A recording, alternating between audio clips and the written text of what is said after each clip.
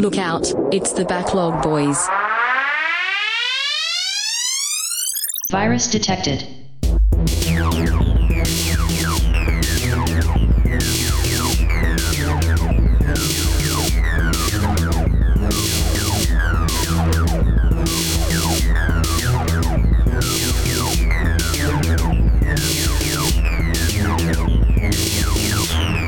Download complete. Hello and welcome to episode 4 of the Backlog Boys. 10th episode, really, but you know what? Nope, episode 4. Yep, it's episode 4. There's nothing going to stop it. My name is Rocking Out. Listen to this. You're going to want to hear this, Colt. And I'm, Tanner. Oh. Tango Tanner. Ooh, that's related to what we're talking about today. What are we talking about today? Which you most likely already know we're talking about today because of the title. We're talking about Hi-Fi Rush, a brand new game. It's probably the newest game we'll ever review. I picked it because it's so short, and it's just me and Tanner, and it'd be something that'd be easy to do while Wenzel's gone. Yeah, and, Wenzel's never coming back overseas on assignment. Yeah, he's we can't say what he's doing. Oh shit, my bad. Totally not researching plants. Researching plants? You know, the fungus. Are you making a Last of Us joke? Yeah, Oh. even though that was Indonesia, it's now the Philippines. Yeah. Also, Last of Us was 5 months ago. Oh my god. No, it wasn't. It was 4. We did the first one in October, did we not? Oh, I was referring to the TV show. Well, shit, the TV show just ended last month in March. Okay, then there we go. We're still hot topic. No, it's all about Super Mario now. Oh my god. Before we get started, I do want to tell a story, just real quick. Do it. Okay. So we went to go see the Super Mario Brothers movie last night, and I guess it's a little different than like when you and Wenzel saw it, because y'all saw it like a day after it came out. Yeah, it was. That place was packed. Yeah. Okay. Well, we also had a packed house, but you know, a lot of kids, as expected. Let me tell you, the theater fucking blew up when Bowser started singing Peaches. Oh, I have never been in a theater. It was the kids.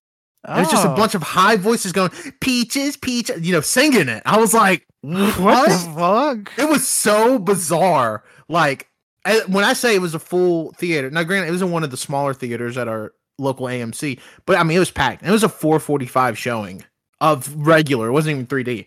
Yeah. And the kids lost their fucking minds. They were sick.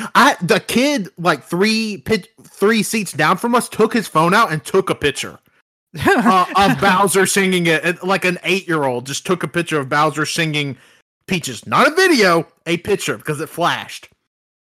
It was so bizarre. That's so weird. I told Riley when we got out of there, I was like, did you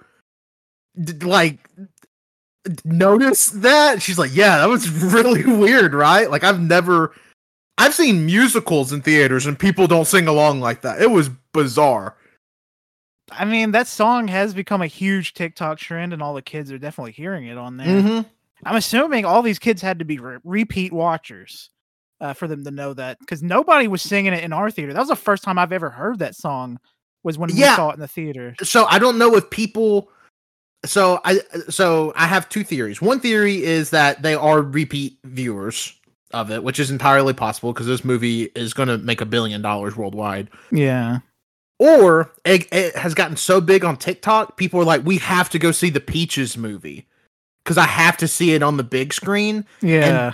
And obviously it has like the Peach like that. So like, you know when it's coming up. And because like there was gasp in the audience when Bowser hits that first Peach.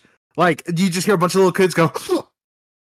It sounds so like more people went to see this movie for the Peaches and not for Mario. You know, the draw. Yeah, it was so weird. I've never had a theatrical experience like that. Like we've went to see, quote unquote kid movies. Like when we went to go see Sonic 2, we had a theater full of kids and they, went ape shit.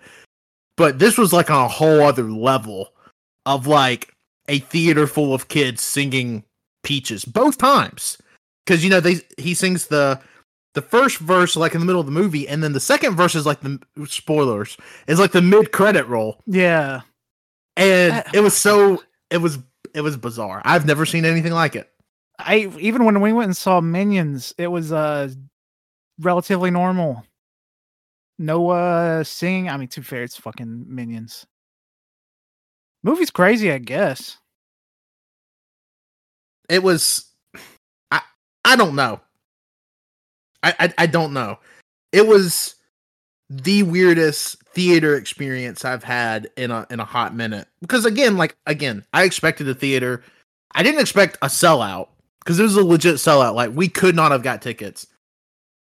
I expected that, or I didn't expect that, but I expected the majority of the audience to be kids.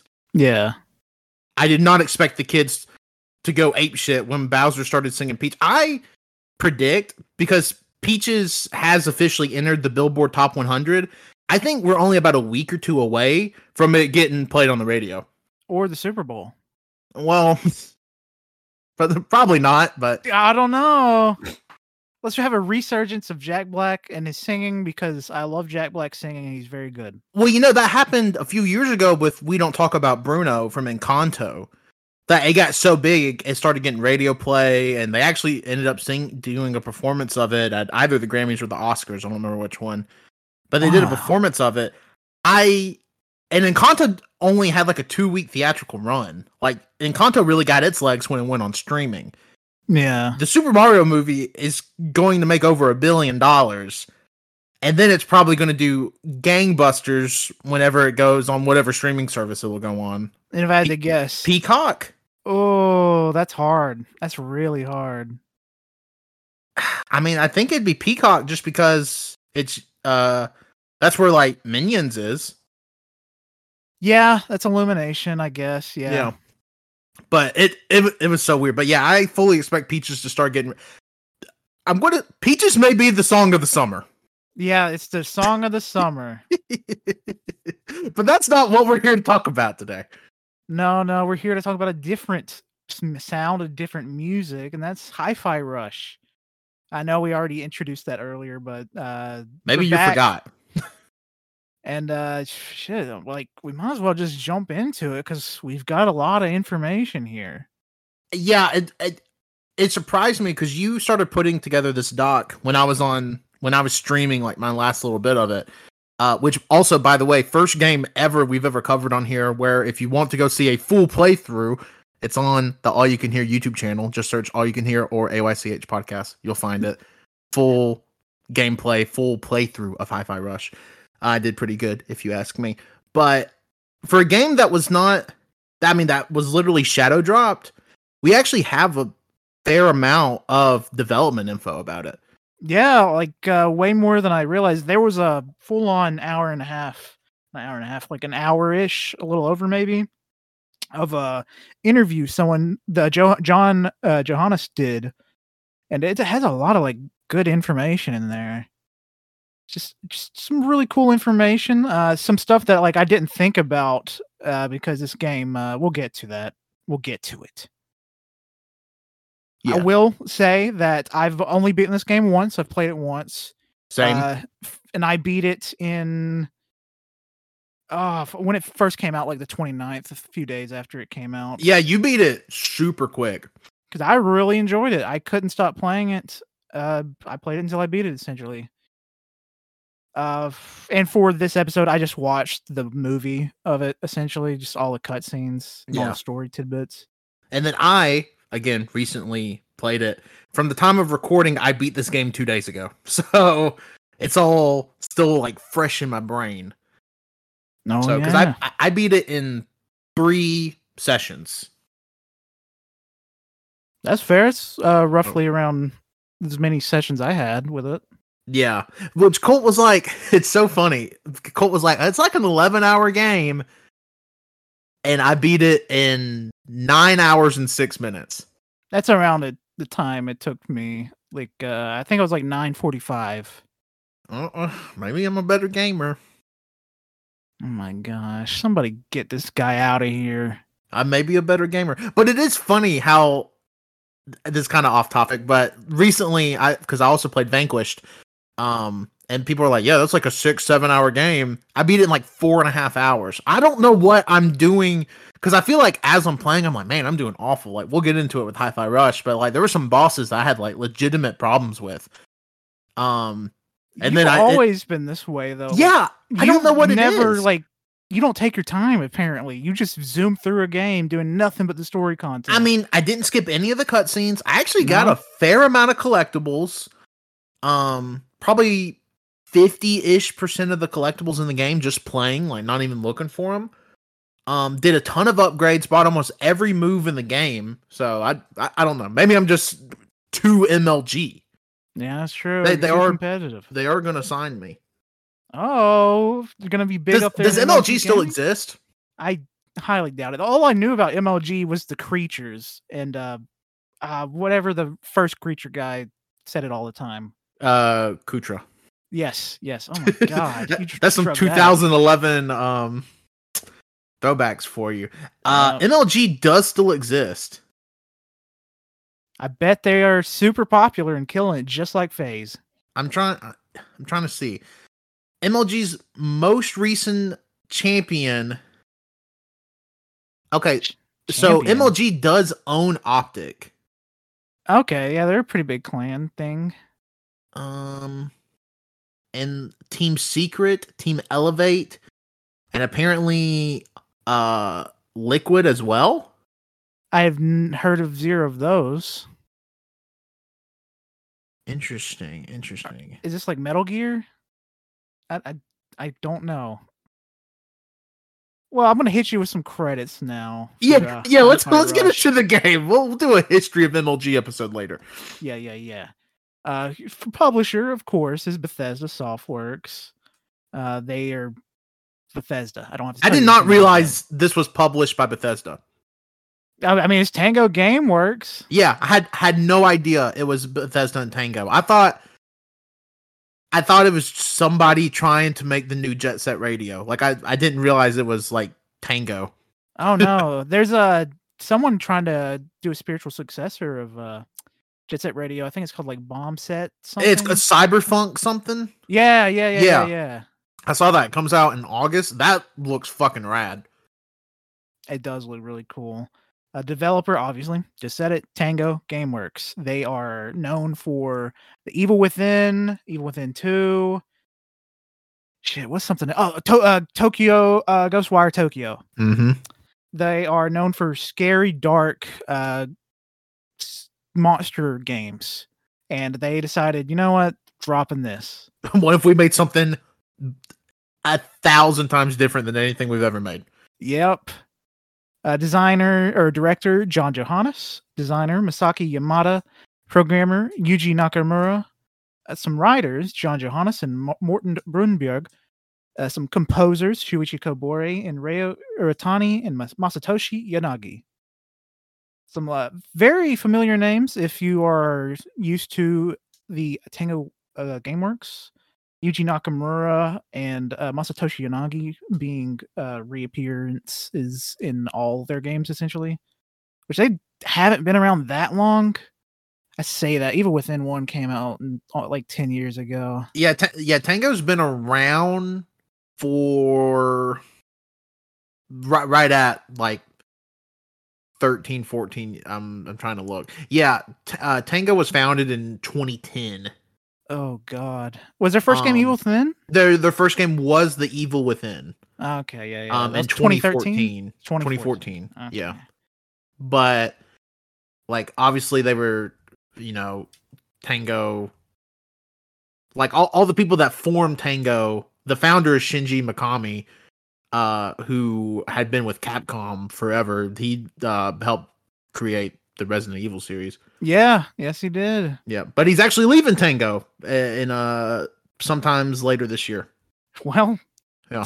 Well, the video game industry is full of whatever the fuck right now. It's very confusing, very changing, very much so changing. So I'm gonna hit you guys with a synopsis. I said, hit me guys, with it. And I'm used to Wenzel being here, and he's gone. I just want to say real quick, playing Overwatch competitive without Wenzel is absolute hell. because he's considered a higher rank than me. He is a higher rank than me. And normally I get put into higher lobbies. And now I'm getting put in bronze and low silver lobbies because he's no longer here, and it's absolute hell on me. And my rank is only tanking because of it. What was your rank? I thought you were in gold. I was. Now I'm silver 3. And you were being placed in bronze lobbies? Yes. That's crazy. What I'm saying is I need Wenzel back from the Philippines to play Overwatch ASAP because no one knows how to heal. Please come back. Yeah, Wenzel's going to miss a few of these with the way we're recording. Wenzel won't be on another Backlog BoyZ till June. Oh, yeah. He's not going to be here for a long time. And good riddance. Which, I mean, also, I'm trying to, like, he's just gone for a long time. Yeah, it's going to be even longer for the people listening? Question mark? No, it's not. No, it's not. No, because AYCH has some pre-recorded episodes. Yeah, he's on quite a few episodes in May for the main channel, but as far as this channel goes, yeah, he won't be around for a while. Yeah, nothing but Tanner and Colt bring you the hottest news.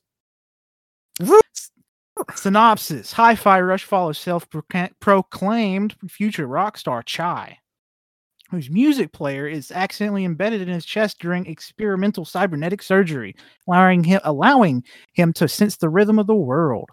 Labeled a defect and hunted by the corporation that transformed him, Chai bands together with a new friends to defeat the company's executives and put a stop to their plans. So this is pretty much what's happening at Twitter right now, in a nutshell. Yeah. I'm like Chai. You're Chai. I didn't realize you were Chai. I would say out of everybody, like out of all internet personalities, who Chai would be, like in the Twitter, it has to be Drill. Yes. Drill is Chai. Drill has to be Chai. But then his friends are like, fuck, I don't know. I don't know. I don't fucking know. It's just Drill against the world. Maybe like Stephen King. Sure, yeah. Stephen King's 808. Drill, Stephen King, and all of the dead celebrities that are verified because they're subscribed to Twitter Blue. You get Joan Rivers in there as well, just to have her. I think I saw that he ended up allegedly, again, way off topic. He's paying out of pocket, for all of these celebrities, and apparently he gave blue check marks to just everybody that has over 1 million followers, and also if you are a dead celebrity. Yeah, he admitted to it, not allegedly. He said, he doesn't say specifically who he's paying for, but he says that he is definitely paying for certain celebrities and individuals. That's insane. I bet there's going to be a lawsuit that comes from it. I just want him to die, but that's not related. He's a funny goose. Yeah, he's a real piece of work that does not know jack shit about fucking business. If you're an Elon Musk mark or Stan or whatever listening to this, fuck off. Yeah, we don't want you here. We don't want you. No Stop one listening. wants you here. Well, you should go change. Get better. Yeah, better yourself. Take some time to stop listening to everything Elon Musk tweets. Stop saying that Elon Musk has done as much for free speech as Martin Luther King. And just fucking reevaluate your life. And listen to Joe Rogan maybe once every 2 weeks instead of every day.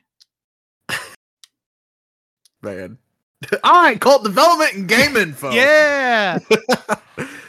All right. This game was announced and released on the same day, January 25th, 2023, exclusively for Windows and Xbox Series X. I know it feels weird saying exclusively, but it's only on those two platforms. So yeah.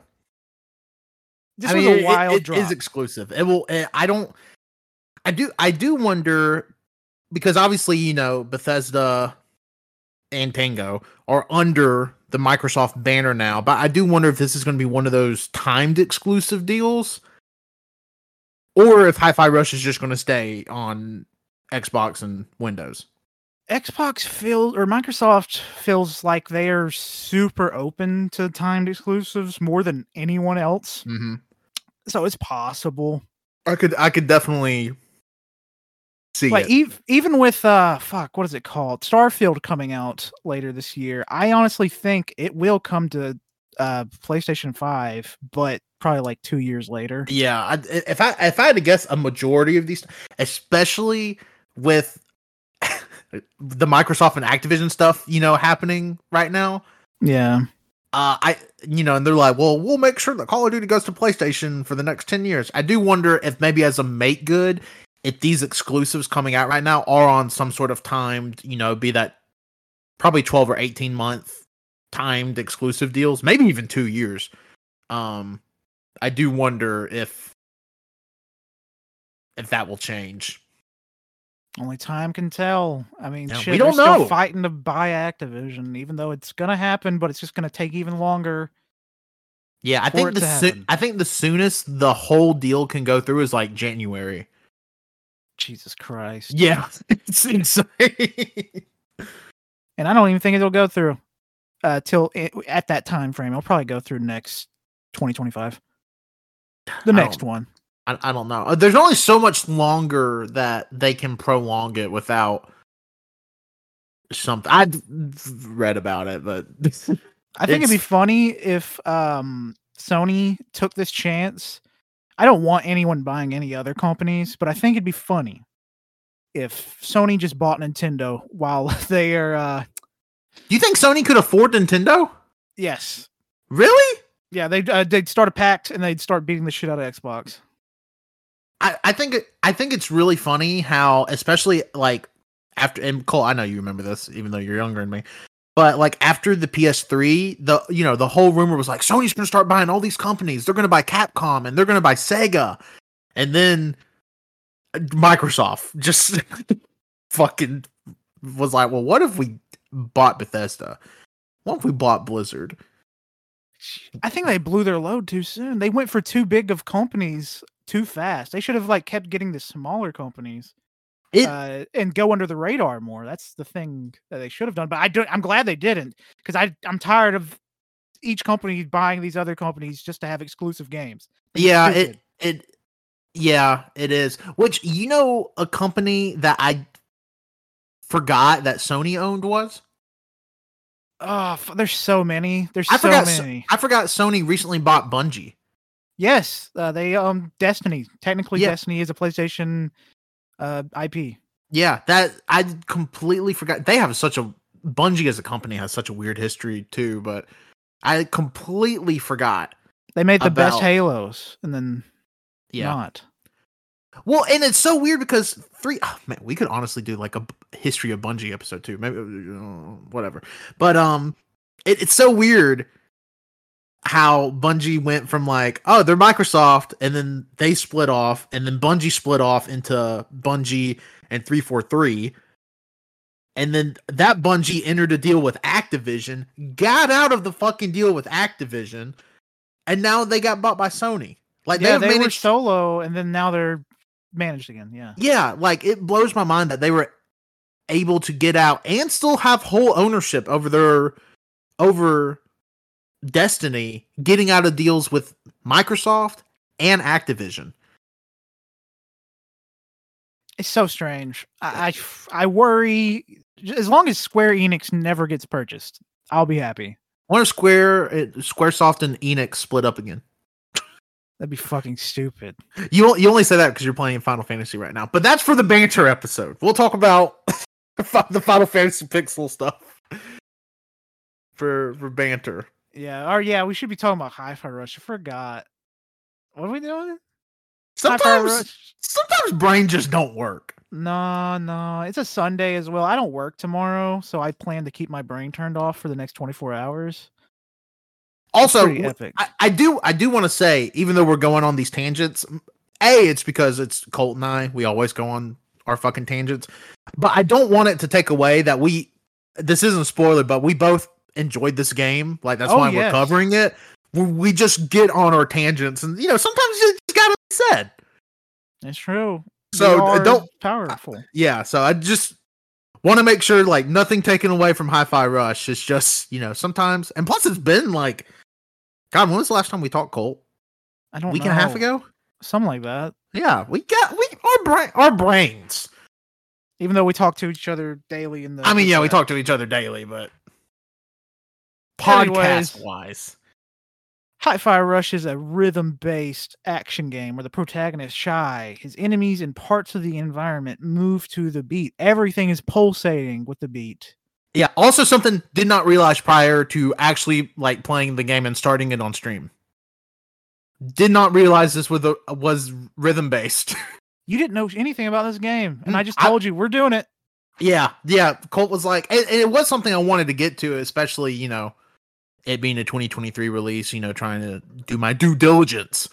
And also just trying to play more games in general. So it was something I wanted to get to. But Colt was like, hey, let's do Hi-Fi Rush. And I was like, okay, that's something I wanted to do anyway, or wanted to play on my own anyways. But, it being on the podcast made me play it a little sooner. No idea it was rhythm based. I was under the assumption, and I don't know why, I thought it was a platformer. I mean, it's a 3D platformer. I mean, no, there's definitely some platforming elements, but it is not a platformer in this lot. And again, knew nothing about the fucking rhythm based stuff. Wow. Really, Did you find out that until you have no rhythm or something? I think I did fairly okay, but okay. Really didn't know about it until the game asked me as I'm starting it on stream. It's like, do you want to turn on streamer safe mode for the music? I was like, wow, there's a lot of music in this game. That's weird. And then get into the tutorial, and it's like, you can have the rhythm thing down here, and it's just always everything you do is rhythm, jumping to the rhythm, and dashing to the rhythm, and fighting to the rhythm. It's wild. Like, speaking on the rhythm some more, attacking on rhythm isn't required due to actions automatically syncing up with the music, but by timing the button presses right, you are rewarded with higher damage and timing-based combo finishers. So you can just attack all you want. You can have terrible rhythm. Yeah. And you could play this game just fine. Well, and there's actually a mode, too, that I think like the easy beginner mode, I think actually, like, it's pretty much a button masher mode. Like, it will automatically do the rhythm-based combos for you. I think so. All you got to do is mash the button. Because there was a particular boss, again, we'll get to, that I was having trouble with, and the game was like, what if you did this? And I'm like, ow, I only died like 3 times in a row to it. I did have that pop up a few times. And I will not lie. I might have selected yes. Oh, cool. I am proud to say I played and beat the whole game on normal. I mean, I could have, but I don't have the patience anymore for that. I've got too many games to play. Well, and I still beat it faster than you. Crazy. Oh my gosh. I explore more than you. It's pretty linear. This isn't an open world. Oh my gosh. All throughout the game, you run into rhythm-based mini-games, turning on a generator, smashing a wall, opening a chest, etc. Tons of them. Where players repeat on-screen cues in a rhythm sequence. Kind of like a Guitar Hero for your fingers. On a controller. Oh, I do wonder. There hasn't been like any like weird peripheral. Well, I think every wired 360 and Xbox One controller would work with what I'm saying is I wonder if you could play this game with a Guitar Hero controller. Oh, you probably could. Yeah, I mean, you would have to be able to, right? Yeah, you probably not on the console, but on PC, you definitely could. I would think you would be able to sync it. The only thing I wouldn't know is unless you could do actual controller mapping. I don't know how you would do the bumpers and the triggers. Yeah, the touchpad or the touch notes or whatever on the the later Guitar Hero controllers. Yeah, I'm thinking like a Guitar Hero 3 controller though, because I think that controller fits the aesthetic of this game the best. Yeah, it does. Well, the Guitar Hero Live controller is fine. It's awful. I hate it. But it sucks compared to the OG, especially again like Guitar Hero 3 controller. If this game does anything, give me more fucking rhythm games. that yeah, are I action love games. rhythm games. Yeah, love rhythm games. I don't need rhythm action games. Give me DJ Hero 3. Give me Rock Guitar Band. Hero. Give me Normal. Rock Band 5. Give me Guitar Hero. Please. I Yeah. miss Guitar Hero so much. You can't I tell hate me it live. you can't tell me we can't get Guitar Hero Imagine Dragons. Oh, I wouldn't get it. I mean, I would just because there'd be other songs in it besides Imagine Dragons. But Fuck. it's like the monkey finger paw curl. Yeah, It's like, Monkey oh, Finger you get a new Paw. Guitar Hero, Panic at the Disco. It's like, oh, Well, they have old Fuck. tracks. they would do have gladly old get tracks, but none of those would be in it. It would be like all the weird, that. bad High hopes for a living. panic stuff. Awful. Now, Guitar Hero Fallout Boy would be good. Yes, it would. Fall Out Even with Boy's their new newest stuff. album is Their pretty newest decent. stuff. Not their like 2 albums ago kind of stuff. No, None but of their last album was good. Their first comeback album was actually their first 2 comeback albums were good. Everything in between kind of iffy. Some bangers here and there, but mostly mid albums.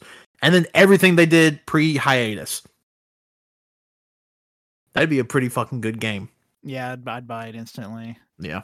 We should talk about Hi-Fi Rush. Hi-Fi Rush was first pitched to Shinji Mikami, founder of Tango, back in 2017, shortly after completing work on Evil Within 2. After that, a small team created an internal demo to help pitch the game to higher-ups at Bethesda. This game's been in production for some time. Yeah, because you're looking at pre-production again, starting back in 2017 with the pitch and the demo and everything. I do wonder how you pitch this to Mikami and even Bethesda as Tango kind of got, I guess, the quote unquote horror stuff like tied to it. It's like, I know we're kind of like the horror people, we're doing the Evil Within series, doing Ghostwire Tokyo. But what if we released a bright, colorful, rhythm-based action game? I would love to know how that pitch went. Yeah, that's because their talents are clearly in other places, but you know what? They proved otherwise. Yeah. I'll say that. Yeah. Like, definitely. I mean, and also, too, just seems like, because even in 2017, it's not like the world was like, God, we need some rhythm-based action games. We just didn't have any, really. Yeah, maybe the Crypt of Necrodancer. That's all I can think of. Yeah, it's pretty much it. And then, again, in 2023, we definitely haven't had any in a little bit. We had Hellsinger that came out last year. But was it rhythm-based? Yeah, you shot the guns to the music. It was really fun. Oh, well, I stand corrected. Checking that out, but still not a huge genre, regardless. No, it isn't. I didn't really know where to put this next piece of information, so I just said, plopping it here, and I'm going to tell you it now. The game was inspired by Shaun of the Dead and other films directed by Edgar Wright, so they're pretty millennial, but they're really good. Yeah, it's definitely like. And you probably want to avoid the quote of, hey, this game is heavily inspired by probably Baby Driver. I mean, really? If we're talking about like set pieces set to specific songs and like hitting on the beat and stuff, seems very Baby Driver. Oh, fuck. What's a movie? Scott Pilgrim. Scott Pilgrim's another one. Even though that's not like an Edgar Wright thing. Yeah, it is. He directed it. Yeah, I know he directed it, but he didn't like write it. Like he didn't write the comic. He put his style. Into yeah, it. Sure. But yeah, definitely inspired by that sort of thing, which, as Colt said, is like very millennial, but but not necessarily bad. It's just like, oh no, it's not Disney adult millennial. It's like that one millennial that you have to hang out with at lunch, but you like them, but only at work. Yeah. That was very specific. Hi-Fi Rush entered production in 2018 in parallel with Ghostwire Tokyo. And I find that crazy. I'm curious about like what's the difference in teams. Yeah, that's my thing. Games. Because we really only have the one like quote unquote census of Tango. And in 2012, Tango had 65 employees at the company, and we have never heard another number of employees at Tango again. So even if you assume it doubled, even a studio with 100 people working on 2 pretty big games at the same time is pretty crazy. Which I guess is why these games take longer to come out. Because, Ghostwire Tokyo just came out last year. This game came out this year. You're talking about 4 or 5 year development cycles. Also, both games are surprisingly low in price because this game, I think it's $30 at launch if you didn't have Game Pass for Hi-Fi Rush, and Ghostwire Tokyo is $40 at launch. That's something I didn't even think about looking at it. Is Hi-Fi Rush really not a full I don't $60 think so. game? Even though it should be. You're right. $30 on Steam. And that's not sales price. It could have been a $50 game. I don't know about a 60, but it could definitely be more than $30. Wow, that's kind of crazy. They're kind of looking at Microsoft can we change that? Now that they see that it's popped off so much. Yeah. That's wild. I didn't even think, because in my mind I think, oh, well, I'm doing it on Game Pass. This is a free game. I forget that they actually have to put a monetary value on it. But $30 seems. It's a steal, honestly. Yeah, I would say this game is very much worth 30. Yeah. Wow, that's crazy. Did not even realize. The strategy by Bethesda was that development was kept quiet with no public announcement of the game's release. This was in part to avoid skepticism and unsure expectations, as the titles were a big departure for both the developer and the publisher. Because Tango had never made a game like this. We've discussed this before. Yeah, and again, also talking about Bethesda, to my knowledge, has never published a game even close to this genre. No, not really. No, and also too, I do like that Bethesda and Tango wanted to keep the development of this quiet. Again, it was shadow dropped, which I appreciate, especially with. It is funny with a company like Bethesda because they seem. Maybe it's just because of who we know, but it seems a little there's some leaks around Bethesda. Bethesda stuff tends to get out, even if you don't know the right people. Yeah, it's even this was leaked. I'll tell you about in a second. They can't keep it under wraps. They can't keep shit under wraps.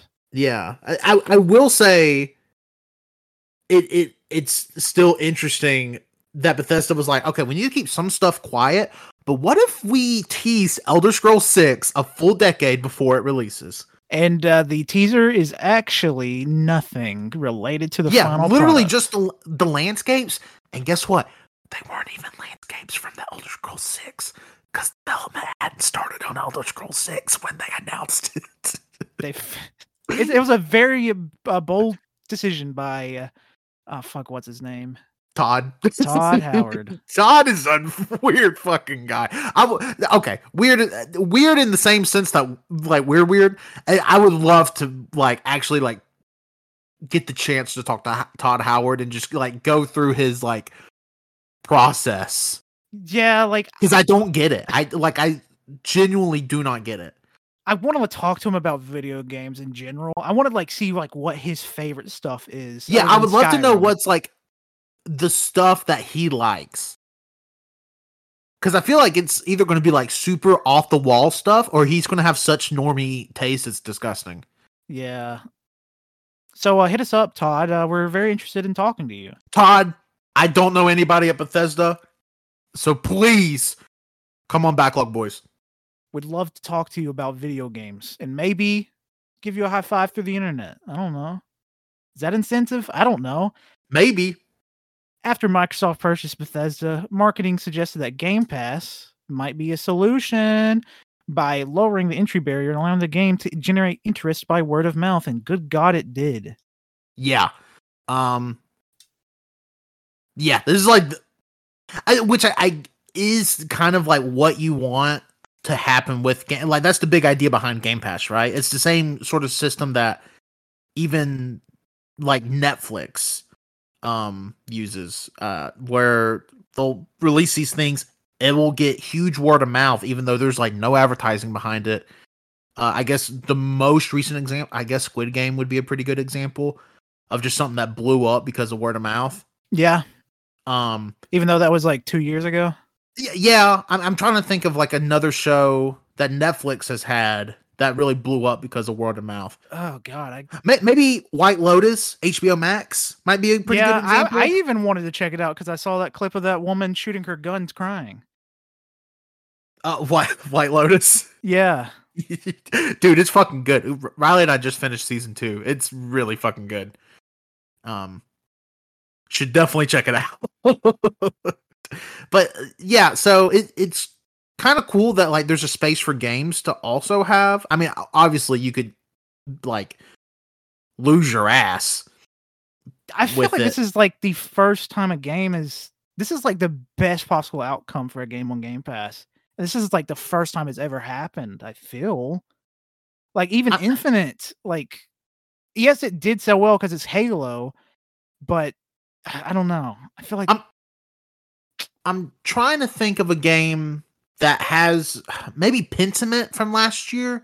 Kind of got some pretty decent buzz. It was a Game Pass game through word of mouth.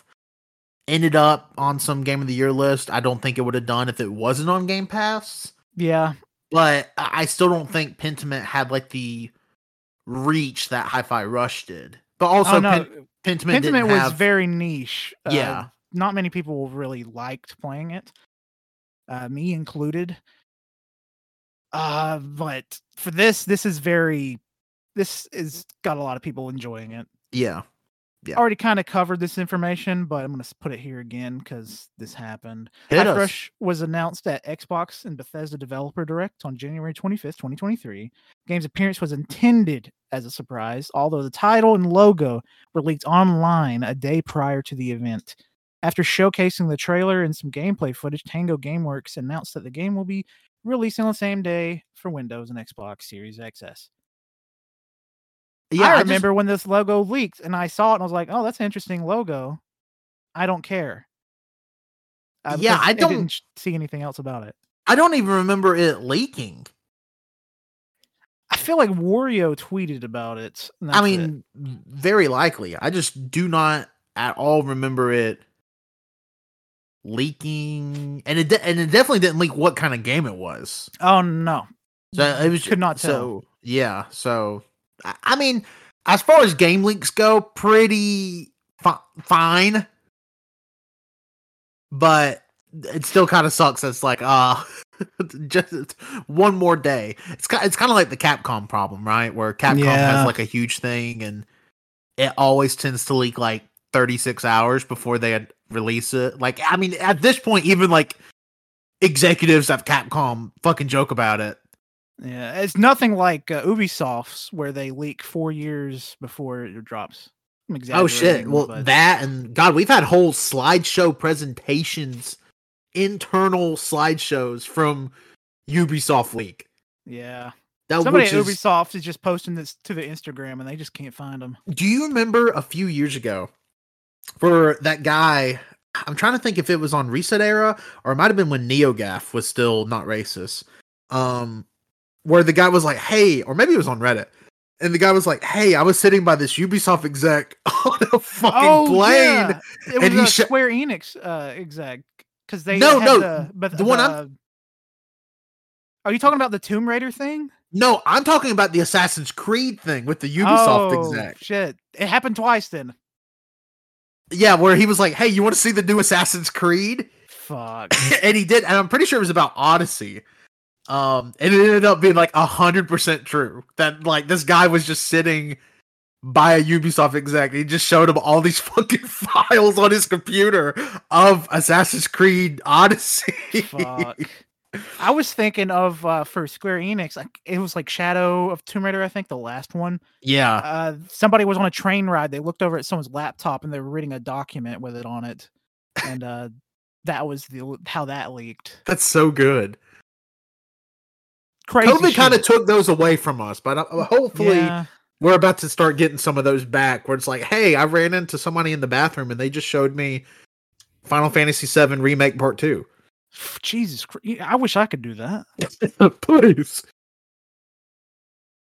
To show you some voice actors of these main characters, there's plenty of like pretty big voices here. Robbie Daymond as Chai. Robbie Daymond voices Chai. You might know them as Goro Akechi from Persona 5. Erica Lindbeck voices Peppermint and 808 because 808's a drone. She voices Futaba from Persona 5. 2 Persona 5 voice actors. I was like, that's fun. Gabe Kunda is a relatively new voice actor. They voice Macaron. Sunil Malhotra voices Cinnamon.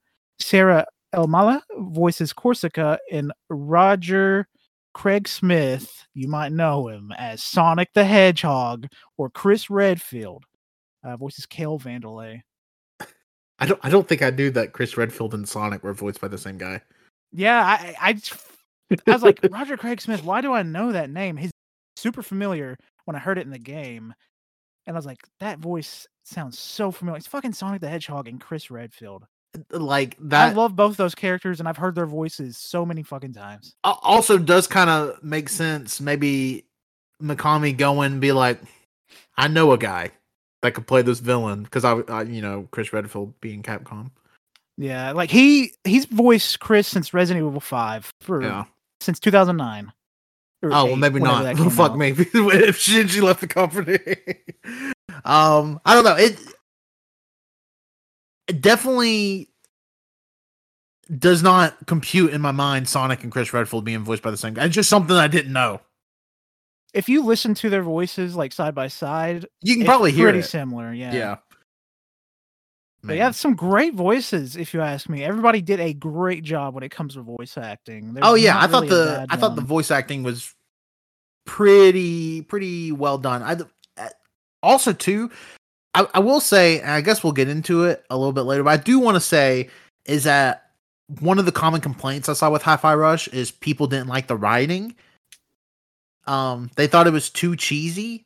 I feel like that's the point, though. Exactly, right? Like it's kind of because and I said it multiple times on stream, and I still feel this way. This game was like playing a Saturday morning cartoon to me, and I mean that as a full compliment. Oh yeah, that's a good thing. Like it has just enough cheese. It doesn't have like Marvel movie level cheese. No. But and some of the moments are like genuinely funny. And it's such a short experience. I can't imagine playing it and being like, oh man, this game is pretty cheesy, huh? Like, I mean, yes, but it's also kind of the point. Like, plus Edgar Wright, it was the influence, and all his fucking like biggest movies are Cheese City. Yeah, I mean, Cheese Fest. I mean, also too, like, this is probably a chance for the developers that actually worked on this to do something again like they've never done before. So they probably wanted it to be a little funny and cheesy because their other games aren't at all. Nope. They're kind of traumatizing. I need to play Evil Within games. I love Resident Evil, and that's kind of like a Resident Evil experience, and I want to play them. Did you play Ghostwire Tokyo? I checked it out a little bit. It's not for fine. You. Yeah, I'm probably not going to pick it back up. Anyways, let's hit some music. I got a decent amount of music information considering this is a rhythm-based video game. And there's a lot of music in this game. Yeah, tell me about it. The game's original soundtrack was created by former Konami composer Shuichi Kobori, Zone of the Enders, Metal Gear Solid 3, and Metal Gear Solid Acid 1 and 2. So they've been busy. Former Capcom composer Rei Uratani, Monster Hunter 3 and Monster Hunter Rise are the two big titles you probably know them from. And Tango Gameworks sound designer Masatoshi Yanagi, which is the guy that's been there for pretty much every single Tango game. Hi-Fi Rush uses 10 licensed music tracks throughout the story. I'm going to go ahead and list all of them. Hit me with them. Lonely Boy by the Black Keys, 1 Million by The Perfect Drug by 9 Inch Nails, Free Radicals by the Flaming Lips, Inazawa Chainsaw by Number Girl, Fast as You Can by Fiona Apple, Invaders Must Die by The Prodigy. I put classic here because it is a classic and I do love that song. Wolfgang's Fifth Symphony by Wolfgang Gartner, Worrying by The Joy Formidable, another classic. I really enjoy that song. And Honestly by Zwan. 10 pretty good songs, 2 absolute classics. I had so Cole. I assume you played with the original. Oh yeah, I was gonna say music. you didn't hear any of this. I didn't hear any of these in the game. So I got to hear the entire original soundtrack. Which I'll go ahead and read it. To avoid issues such as YouTube copyright strikes, the game includes an option to replace all licensed songs with similar original tracks performed by the band The Glass Pyramids. If you listen to those songs compared to these songs, it's crazy how similar they sound. Yeah, definitely similar tones. Just based off of the songs I'm familiar with from the licensed music list. But the original soundtrack is like pretty top to bottom, like bangarooskies. Like they're good. I think they also help like emphasize the Saturday morning cartoon feel I started, with the game. Yeah. With just because like the original music, like are they great? Like are they like all-timer songs? No, but like there's songs that, I could definitely listen to again, put on a Spotify playlist. They're good songs. Speaking of Spotify playlist, Bethesda created an official Spotify playlist with most of these tracks on it. It's pretty cool. Just wanted to throw that in there because you speaking of it. Why most? Because Are like some of these songs not on Spotify? No, it's just it's like an official like album playlist kind of thing, and I feel like putting 1 million and Perfect Drug on there is weird. Like all these other songs, like the 10 licensed ones, it's weird. But all of the Glass Pyramid versions are on it.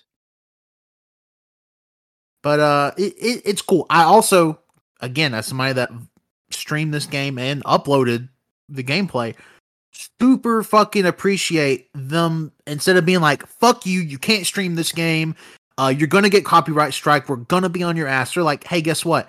You're fully allowed to stream it, post it on YouTube. We have a second whole soundtrack solely for that purpose, especially, and it works because, so like, I've talked about this, I'm going to talk about it again. WWE 2K23 has a streamer / content creator friendly mode, but if you play the John Cena showcase, your shit will still get copyright strike, even though it mutes it and everything else, because they show video clips. And your shit will get copyright strike. Even though it says it won't, it will. Yeah. I appreciate that this game actually has one of these modes that works. And it doesn't hurt the experience because the music that they use to replace the songs is meant to be just as good to help out the experience to be the same. Yeah, I think... I mean... I honestly think playing with the original soundtrack may be the way to go, because I think it helps the game in that sort of like just getting into its own world sort of deal. I think everybody should at least listen to that, the Glass Pyramid stuff, because it's good. Oh yeah, at least check it out, but definitely play it with the original soundtrack, because when Worrying by The Joy Formidable starts playing, it's like a pretty sick scene.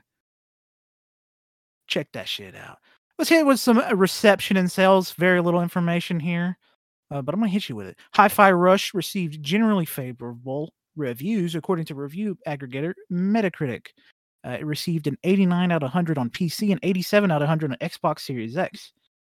I just want to say that's strange, considering I don't think there's really any complaints about either when it comes to like performance-wise.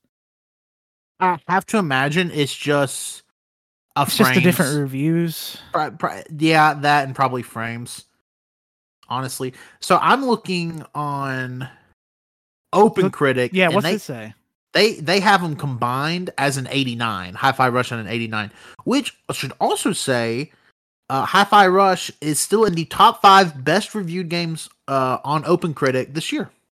Good. I'd say it deserves it. Yep, it's behind Metroid Prime Remastered, Resident Evil 4 Remake, 8-Bit Adventures 2. Don't know what that is. I don't know. I've never heard of this game. It looks like an RPG.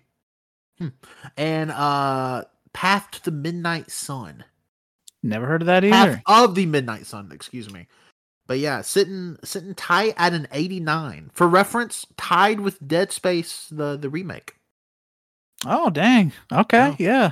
So it's definitely holding its own.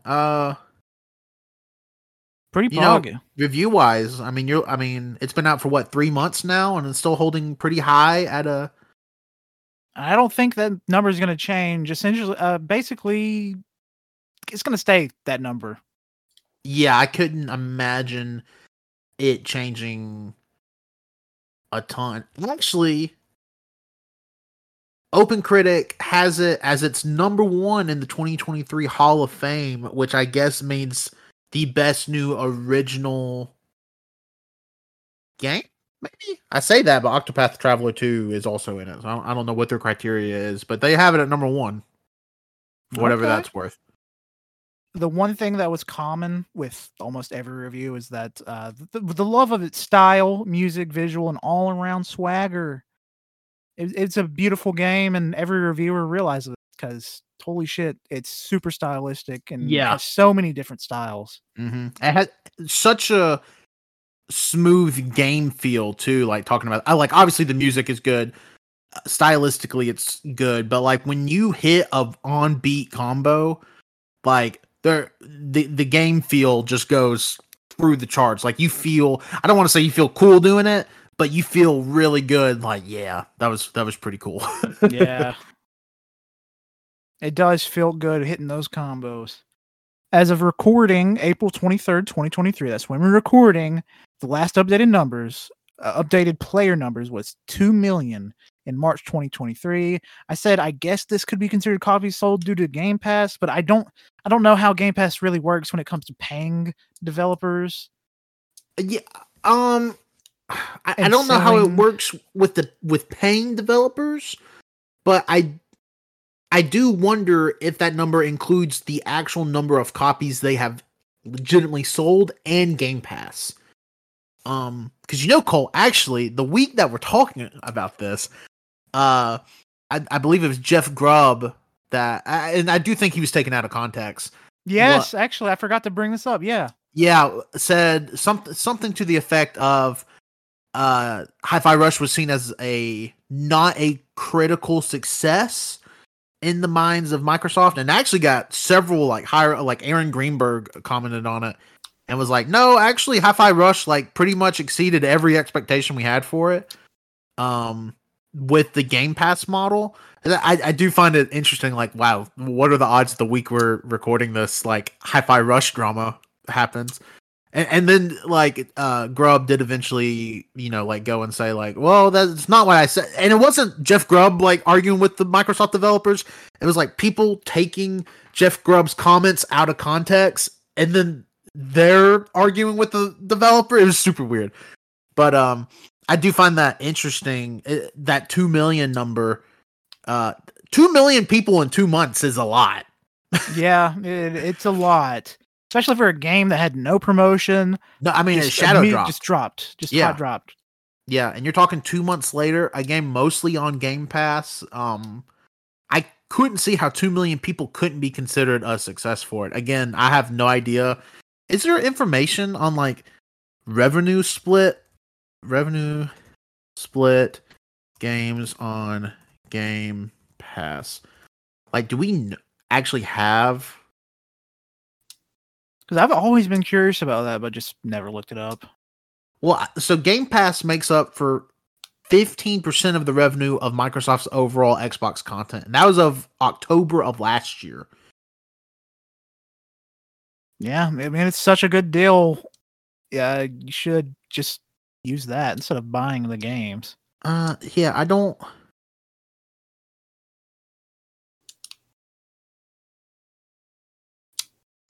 know. There's a thread on Reset Era, but that could be total bullshit, and it's also from 2019.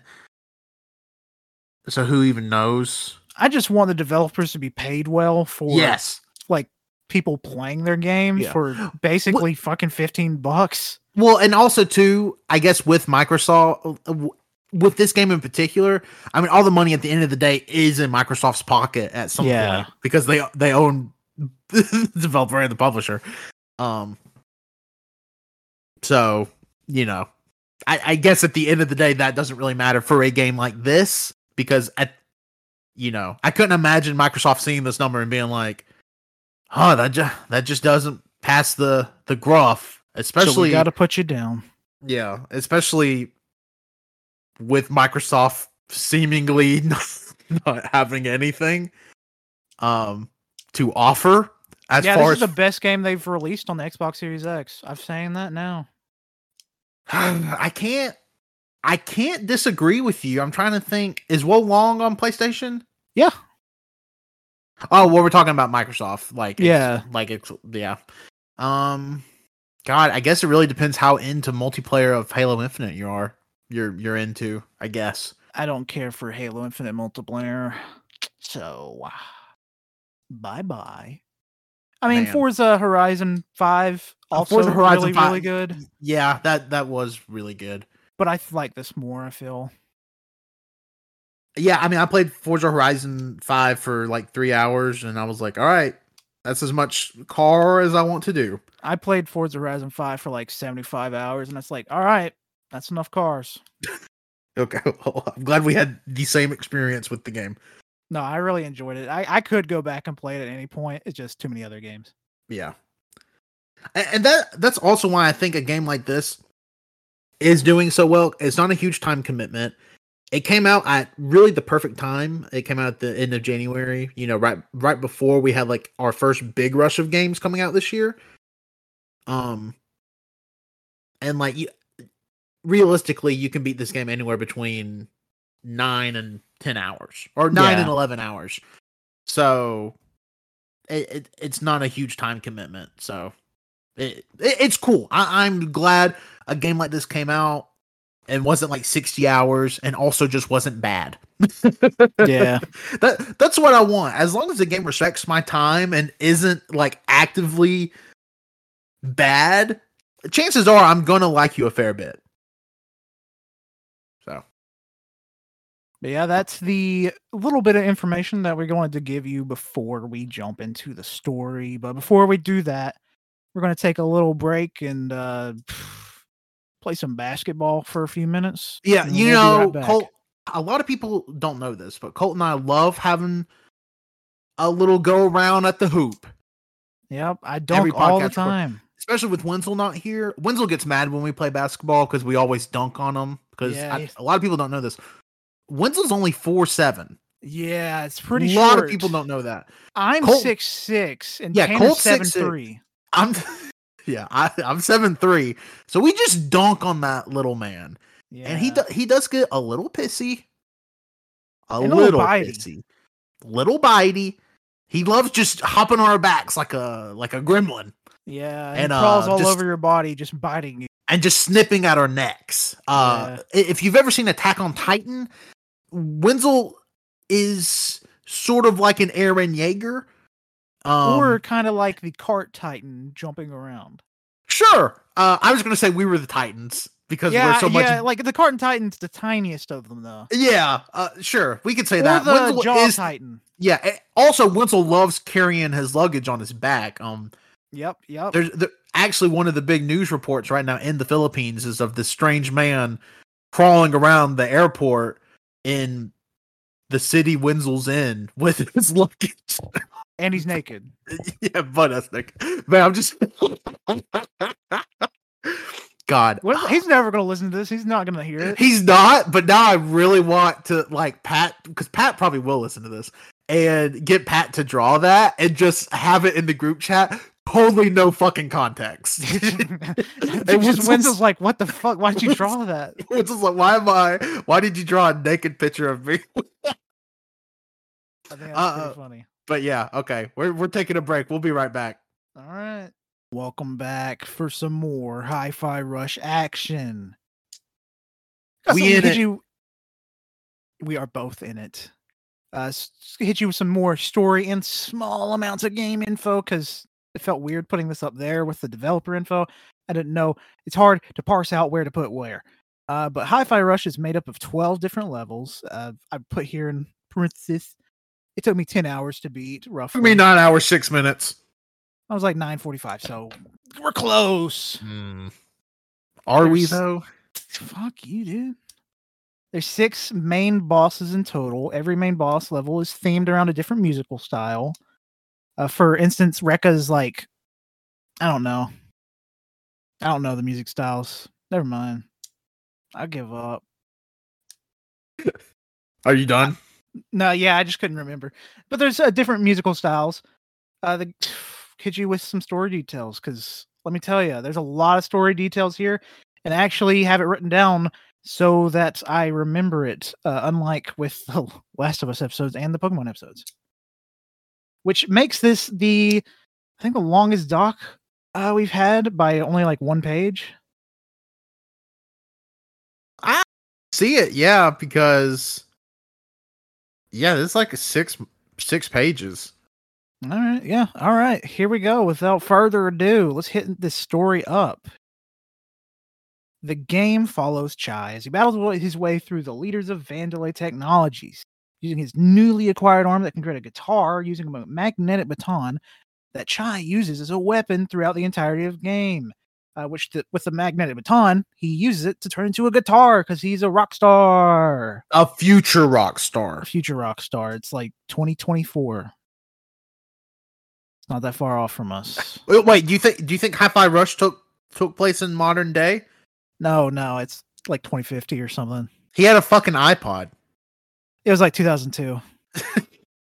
It's the alt timeline like 2007. Oh God! Because it was an iPod Classic. I was still in elementary school. I mean, I can't say for certain that it was an alt history 2007, but it feels very alt history 2007. It does.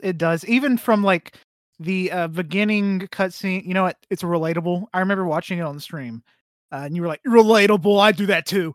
Was whenever he's putting on his clothes again, he puts on his shoe and he keeps stomping until the back of the heel finally gets over his heel. Oh yeah, yep. I thought that was funny. Yeah. Then I stopped watching because I was doing other things. Love the support, Cole. Thanks. You're welcome. I jump in the streams every now and then. I'm just kidding. I'm just joshing. Shortly after Chai gets embedded with his MP3 player, he encounters a cute robot cat named 808. It's Peppermint. You'll know who that is in a second. 808 is a drone that Peppermint uses to get around the place and spy without actually going around herself. And I love 808. 808 is a certifiable badass. This is the mascot of Hi-Fi Rush, and I fucking love 808 so much because it's so. Whoever did the animation for this game, not just for 808, but everyone, like the facial expressions, yes, and the movements, it's so perfect. Yeah, I have to imagine it was like because there's so many different animation styles that they use. I have to imagine it was quite difficult for the team that did that. Oh yeah. Still only $30. That's crazy. Yeah, that's still kind of blowing my mind that it's only $30. You put in a lot of hard work here, Tango. Chai and Peppermint form an alliance to help each other proceed through the compound. After Chai accidentally syncs up with 808, Peppermint offers to help Chai escape if he agrees to help her investigate a conspiracy behind Project Armstrong. And like Peppermint's showing some like signs of being suspicious herself, and you're not really sure why. Peppermint is a little suspicious, but having 808 pretty much sold it for all of us. Oh yeah. Chai's pretty much like, cool, I love hanging out with this fucking cat. I'll do whatever you ask. Is Peppermint. Like that's what Peppermint looks like. You think that's her? That is true. Until we meet Peppermint for real, Chai is under the impression that Peppermint is this cat. Yeah. Also, their name's 808. Yeah. Chai runs into Rekka, which is one of the main bosses, one of the executives, at the end of the level, where she proceeds to summon a massive robot to clean up the defect. And it plays, for this part, I'm not going to say it's for every fight, but I don't know why this is drilled in my head. They play one 9 Inch Nails. I don't even like 9 Inch Nails. I don't know why that's drilled in my head. That is weird. I would like to say Rekka's character design, fucking magnificent. So Rekka's based on a professional wrestler, just like a generic professional wrestler. They have like brass knuckles, just super buff. It says a ton of like wrestling shit, always screaming, pretty much always cutting a promo. I really appreciated it. Yeah, she's very fun. Not for long though. After the boss fight with a big robot, Chai meets up with Peppermint in person inside the hub that will be used throughout the whole game. It's just a nice little chill room that you can walk around, and there's clearly areas where new people will be put in throughout the game. Yep. Peppermint reveals that Project Armstrong is hiding an AI program called Spectra, and that they need to fight through the executive bosses and get their access keys to get more info on Spectra. So now we know the whole reason for fighting, and that's to see what the fuck Spectra is about and get these goddamn passkeys. Yeah, we got to get down to the bottom of Spectra, and this is really like obviously the vibe and stuff feels very Saturday morning cartoon, but like this part really feels Saturday morning cartoon. It's like, oh no, there's this big bad evil corporation ran by adults. I mean, and they don't say that, but like, Chai's 25. Is he really? 20. Yeah, he's 25 years old. Oh well, fuck me. He comes across as a teenager, and everyone else here is an adult. I'm assuming. Yeah, well, I knew like the characters we meet later were definitely adults. I was under the impression that maybe Chai and Peppermint were teenagers. Nah, they're just some. Chai's just a failure. Well, I guess maybe Chai is a millennial. If we consider that this could be an alt timeline 2007, being 25 in 2007 would have made you born in 1982. That's prime time fucking millennial.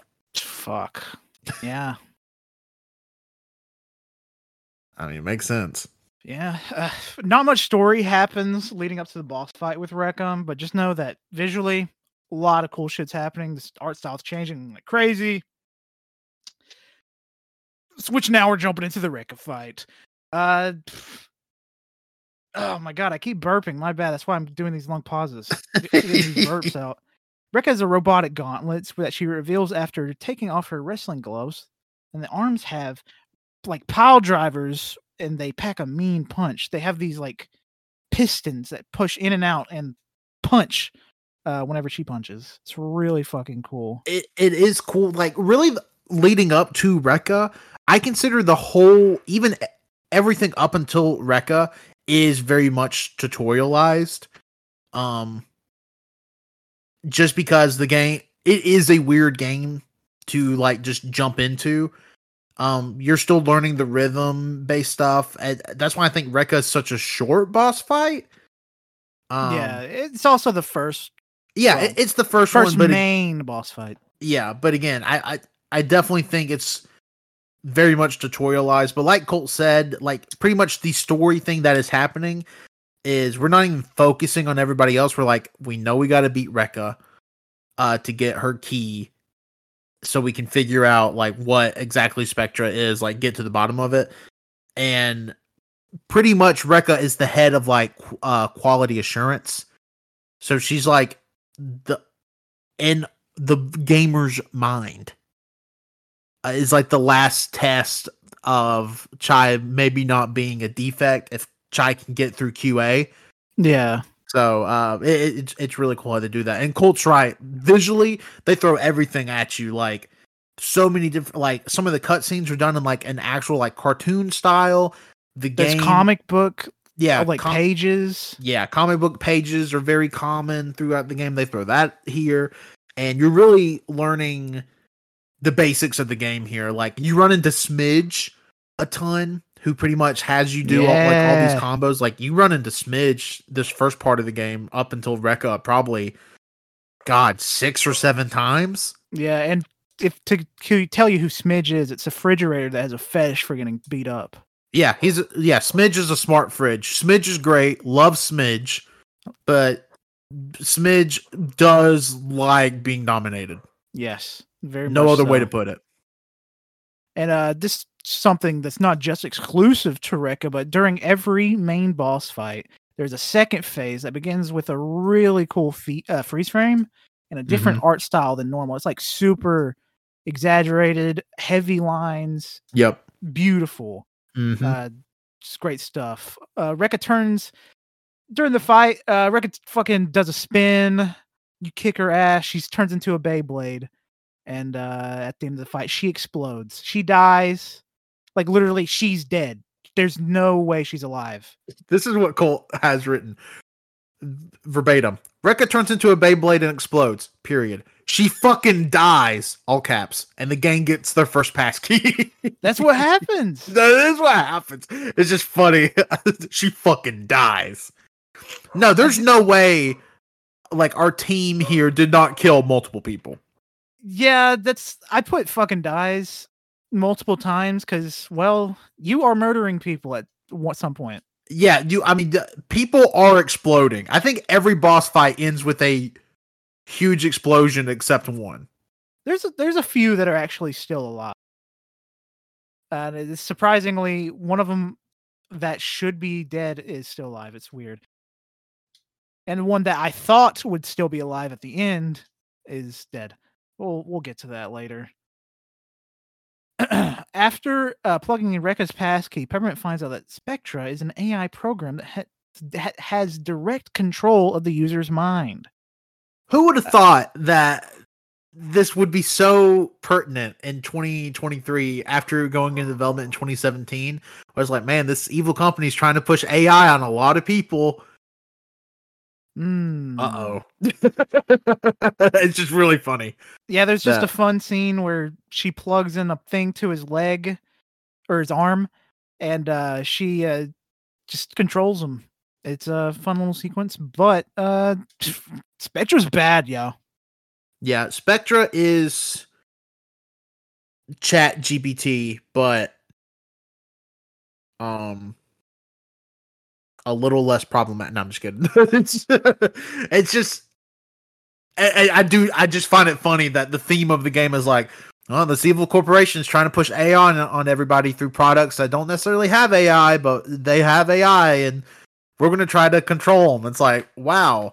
Especially, Cole, I know you dicked around with it a little bit, but the new Snapchat AI thing, it's fucked up. Like, have you seen the people that will like tell it like, hey, what's the nearest Taco Bell to me? And it'll be like, well, your location is so-and-so, and here are the closest Taco Bells. And they're like, I'm not sharing my location with Snapchat. How do you know where I am?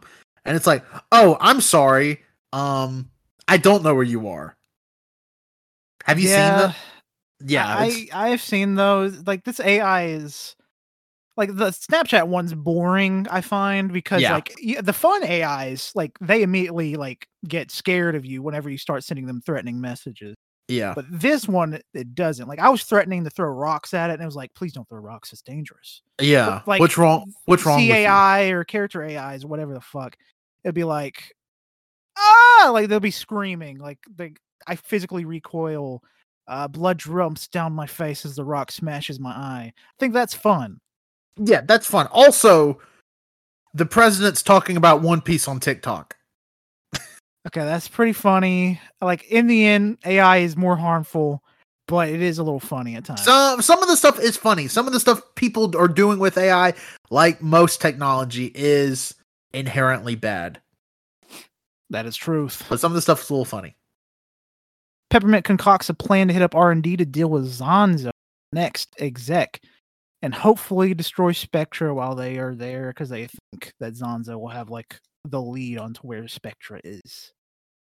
Zanzo is a walking JoJo reference. Looks crazy. Does classic JoJo poses with classic JoJo rumbling, like the rumbling classic comic font. Mm-hmm. Not comic font, but the words.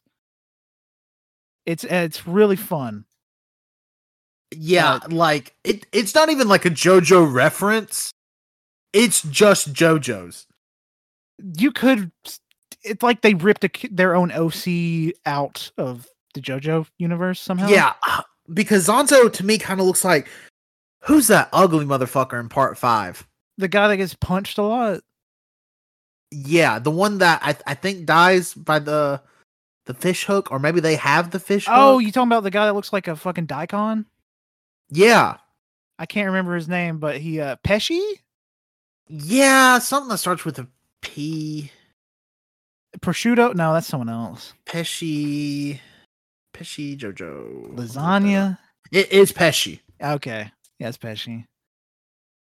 But yeah, to me, kind of looks like Pesci. Yeah, he's a normal necked Pesci. Yeah, normal neck Pesci, because the hair's the exact. I'm looking at it now. Hair is the exact same. But he's a cool dude. I actually really like his design. Oh yeah, because again, purely JoJo's. Like, ton of JoJo references, super over dramatic, does all the poses. I mean, it is very blatantly JoJo's. It like, first seeing it, I'm like, oh, that's he did like a JoJo reference. That's fun. But then he just keeps doing them. Yeah. And I've seen people put like screenshots of the game. He does every single part through at least parts 1 through 5, does the main protagonist poses. Yeah. Every single one of them. It's a really fun bit. During the you have to fight your way through an underground lab powered by lava before you get to Zombazo. It's going to be a bit before you get to Zonzo. He's a little shit that hides and stuff. Yeah, Colt, maybe you didn't feel this way. I felt like the longest time in between boss fights were between Rekka and Zonzo, because I feel like you have to do so much shit before you get to Zonzo. Yeah, and also Zonzo's, we'll get to that, but like this later, but Zonzo's boss fight is way different than any other boss fight in the entire game. Oh yeah. So it feels like at the end of his boss fight, it's like, all right, now I get to fight him, but no. We'll talk about that in a second, though. During the fight through the lab, Peppermint gets some messages helping us through unknown source. So you're just getting like messages saying, go do this, go do that. And go through this door. Where. Yeah. At the end of the lab gauntlet, you encounter a new enemy type that you can't kill with your current abilities. So Chai says, you know what? I'm going to talk to it Naruto style. And like, you're better than this. We can be friends. And an anime punches him through 800 walls and eventually down into Macaron and Cinnamon's secret hideout. It turns out Macaron was the one sending messages to Peppermint, and Macaron is now a new summonable that can help destroy heavily armored enemies. I love Macaron. Yeah, he's a very, very fun character, and he joins reluctantly because he's a big teddy bear and he dislikes fighting. Mm-hmm. And there's even a part where he like gets angry, punches a wall. They're like, "Yeah, you're joining us." And he's like, "Yeah." Macaron is very good, very very much like the pacifist heavy, and then like the robot Cinnamon is like, "Oh, you should really do this." Also, Cinnamon has a great bit, where Macaron told Cinnamon to have like more facial reactions. So like every single time Cinnamon talks or you see Cinnamon has a different design on their face, like that they drew on with like a Sharpie. Yeah, they just like wipe off the design and put a new one on it throughout the entire game. It's really fun. Very creative. I like it. Tango, putting it in. Yeah, but, hey, I'm just going to say, maybe Cinnamon should be in the Evil Within 3. Yes.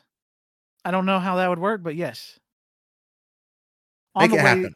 On the way back to fight Zonzo, they find out Corsica, which is another executive of security, isn't fully trusted with info on Spectra because she is so new to the group and is a too goody two shoes. Yeah, kind of problematic. Why doesn't the head of security know everything about the project for a company dealing with technology? Seems a little suspicious to me, Colt. Yeah, just a little sus. Imposter. Among Us. Macaron smashes the enemy that anime punched you with ease, destroying him. The next few events follows Chai as he drains the R&D's budget. This is the boss fight, basically. Zonzo gets defunded right before he gets to activate a large robot enemy, and you knock him out to get his access key. You don't kill Zonzo. Zonzo's alive. He is alive. Which he never pops up again. But I just thought No. that was funny that they did not kill Zanzo. Yeah, which maybe they did kill him because he got defunded and used so much money trying to defeat Chai and the gang. So, like, when you're out of money, you're basically not a person. Like, you don't even exist anymore. Yeah. Like, it's okay. The cop said, like, he doesn't even exist. Like, he's not even a person. I'm doing a bit from I Think You Should Leave. Whatever he said. Like, we just hit a homeless guy. Is that season 1? Yeah. It's been a while since I've watched season Oh 1. my So. God. You need to rewatch it. Season 3 is about to come out. So. Oh my God. Yeah. Season 3 comes out into May. Yeah. I think May 30th or something like that. Oh shit. That's awesome because that's right after Memorial Day weekend. I was about to say that's Memorial Day weekend. I'm off for 3 days. I mean, Wenzel's going to be back too. So maybe we can work something out. Oh, maybe we can work some little. Ooh, just had a good idea. I'll talk about it after we record this. All right. Here's what I want to say about this part before we come off of Zanzo. So this part of the game is where they introduce the parry system. Yeah, I'm a big fan of this. You like the parry system? Oh, yeah. I fucking despised the parry system. I did not like it. I think. Well, okay, let me rephrase. I think for the bigger enemies, where it's a lot of stuff and you just kind of have to sort of be passable at it is fine. But like the little turrets that you have to be exact fucking suck. Yeah, those were a little hard. It was very annoying. I think I probably died at them like 3 or 4 times. Ooh. But it was really annoying. Like, and it held up for most of the game. The parry system was probably the one thing combat-wise was not a fan of. Like, did not like it. Like, I actively, every time there was a parrying part, until probably the last 2 or 3 levels of the game, I was like, fuck that. I did not look forward to the parries at all. Yeah, I will say the parries, when you didn't hit them, fucking suck. But when you did hit them, it felt amazing. Yeah, when you hit a parry, it's just like, dude, thank Christ. Like, I hit this, especially, and we'll get to it in a minute, with another boss fight where it's very parry heavy.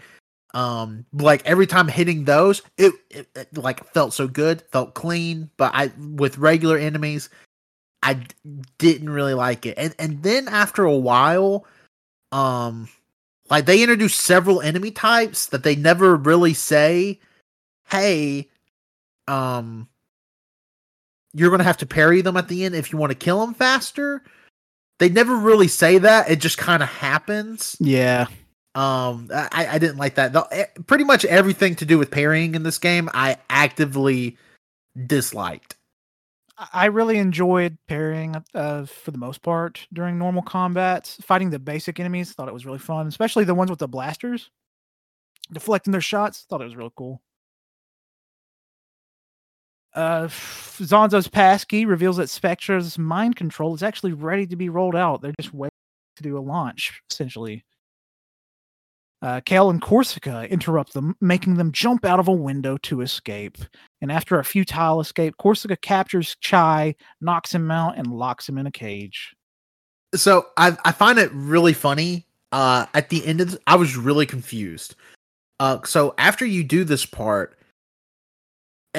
like you get knocked out at the end of a track, which is what the levels are called. They're called tracks.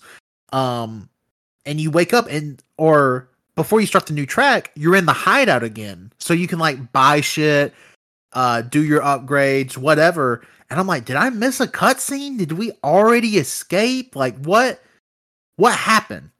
And Cole has it here. There's a fun bit where you are back in the main base where everyone is telling you to snap out of it, and 808 is doing a little jazzy dance. Let me tell you, I lost my shit when 808 was doing that little dance. It was so fucking cute and funny. I love it so much. And like, if you go around the base talking to the people, you can like actually ask them like, "Hey, didn't we like? I thought we were back there." And they're like, "Oh, it's best not to talk about it. Just go sit on the couch. Yeah, just go play. Just go." And that happens throughout the entire game. If you quit in the middle of a level, you can talk to the people with every single level. There's a new dialogue. You'll go talk to them and like, I don't know about that. Just go sit on the couch. You'll find out. It's just very fun little extra detail that they did not have to put in, but I'm glad they did. Yep. Chai wakes up in a cell with Corsica questioning him. And after Corsica leaves, 808 jumps down and helps free Chai. Because in the other scene, Kale had kicked his little magnetic wand off into the lava. Right before it hits the lava, 808 saves it like a good little kitty cat. 808 is so... 808 reminds me a lot of my little buddy Socks. Yep. I think Socks would be willing to do everything 808 does in this game for me. Uh-huh. Yeah, he can totally turn into a ball, fly, and like give you power-ups. Yep. All right. Chai ends up helping security repair the place to proceed through the level. If I had to pick a level that was like my least favorite, it'd probably be this one because it just felt like a lot of doing the same shit. Yeah, it was very over again. Samey because you have to essentially repair like 3 separate rooms that all have messed up nodes to ride the elevator. Yeah, and this was the part that felt very samey because it is. Like, it's very like, all right, we need to stretch this game. It's like they were like, we need to make this level just a little bit longer. So instead of repairing it 1 time, what if you did it 3? And it takes 40 minutes. Yeah. It wasn't terrible. It was just very long. And you can tell that I did not care for it because it's only like 1 sentence long for this level. And at the end of the level, you're finally stopped by security before jumping to a massive rail cart to head to Corsica's location. That's all. Yep. That's it for that level. Yeah. Straight up, I did not care for it, so I only did like 1 fucking sentence for it. And yeah, I mean, there wasn't a level that I just actively did not like, but I would say this was probably my least favorite as well, because it's definitely like, it feels very grindy. Yeah. Like, it pretty much brings the game to a screeching halt. Yeah. Like, for a game that is very fast paced, and after this level, it's the only level like it. Yep. It makes no sense. Like, the rest of the game is just like, go, go, go, go. And it's just like this one part that they're like, well, okay, we need you to slow the fuck down. And I'm glad it's only 1 fucking level, too. Yeah, so I guess I won't count it too much against the game. Oh, no, it's just really bizarre that, like, your high-paced, rhythm-based action game, you're like, all right, time to do a checklist. No, thank you. Yeah, no, thank you. On the way to Corsica, it's revealed that you're going to need to talk to her to try to get her passkey instead of fighting. Trying to reason with her because she's slowly finding out. Yeah, on the way to Corsica, she's revealed to be looking to Spectra herself after talking to Chai, because he said, maybe you should look into it. Yeah, and it's very much so, like, even before this, the characters are like, Corsica seems weird. They're like, maybe she's like us. Like, it's really weird that they're just like, we could probably convert her. And you know what? Maybe they could. I mean, maybe a group of ragtag little team can do anything. You got 808, the brains of the operation. You got Peppermint. You got Chai. You got Macaron. You got Cinnamon. Cole, I want to ask, was there anything you could find why several characters in this game were named after food? I did not think about it until now. Because I was thinking about it at the end of the game. You have Kale, you have Chai. Peppermint, you have Chai, you have Macaron, you have Cinnamon. But it's that's the only ones really, but those are main characters. Yeah, all main characters. I mean, why are characters named after food in Hi-Fi Rush? It could just be for fun. Like, that's what Toriyama did with Dragon Ball, but with Japanese words. Yeah, I mean, I guess you're right.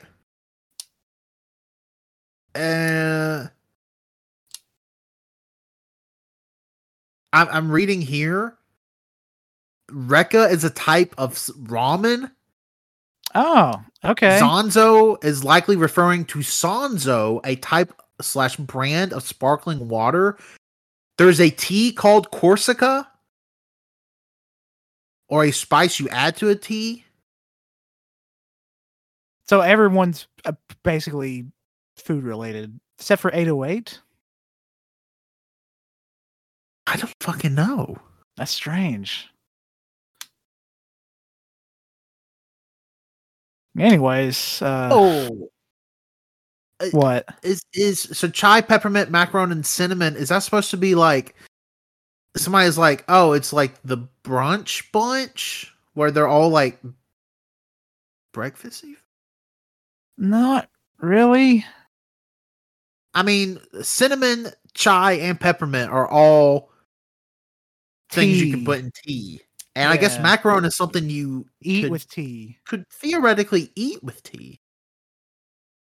And kale's they're the sweet, fun group. While the bad guy's a kale, a healthy vegetable. Yeah. Fucking mimosa. Oh fuck yeah.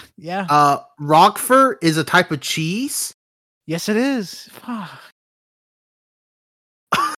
Holy shit. Why the fuck did I not realize this? Yeah, well, I completely forgot about mimosa too. Holy shit. Okay. Well, I was just wondering if like a developer had came out and said there was a specific reason. And honestly, maybe it is just maybe it's like a loose sort of like nod to Dragon Ball. I mean, there's a ton of anime references in the game already. Oh yeah. I mean, there's a ton of pop culture references in the game. I mean, the game also has a whole licensed soundtrack for it.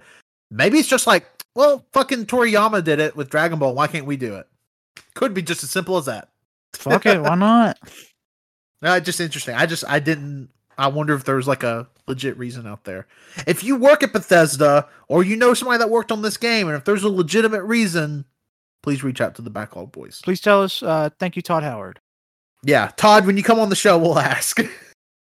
Chai falls through a vent directly on top of Corsica, and he tries to talk it out with her, but he keeps talking shit instead of saying stuff that'll get her on his side, so they start fighting. It's really funny, too, because Chai will, like, continue to say things, and they're like, why did you say that? And he's like, oh, is that word bad?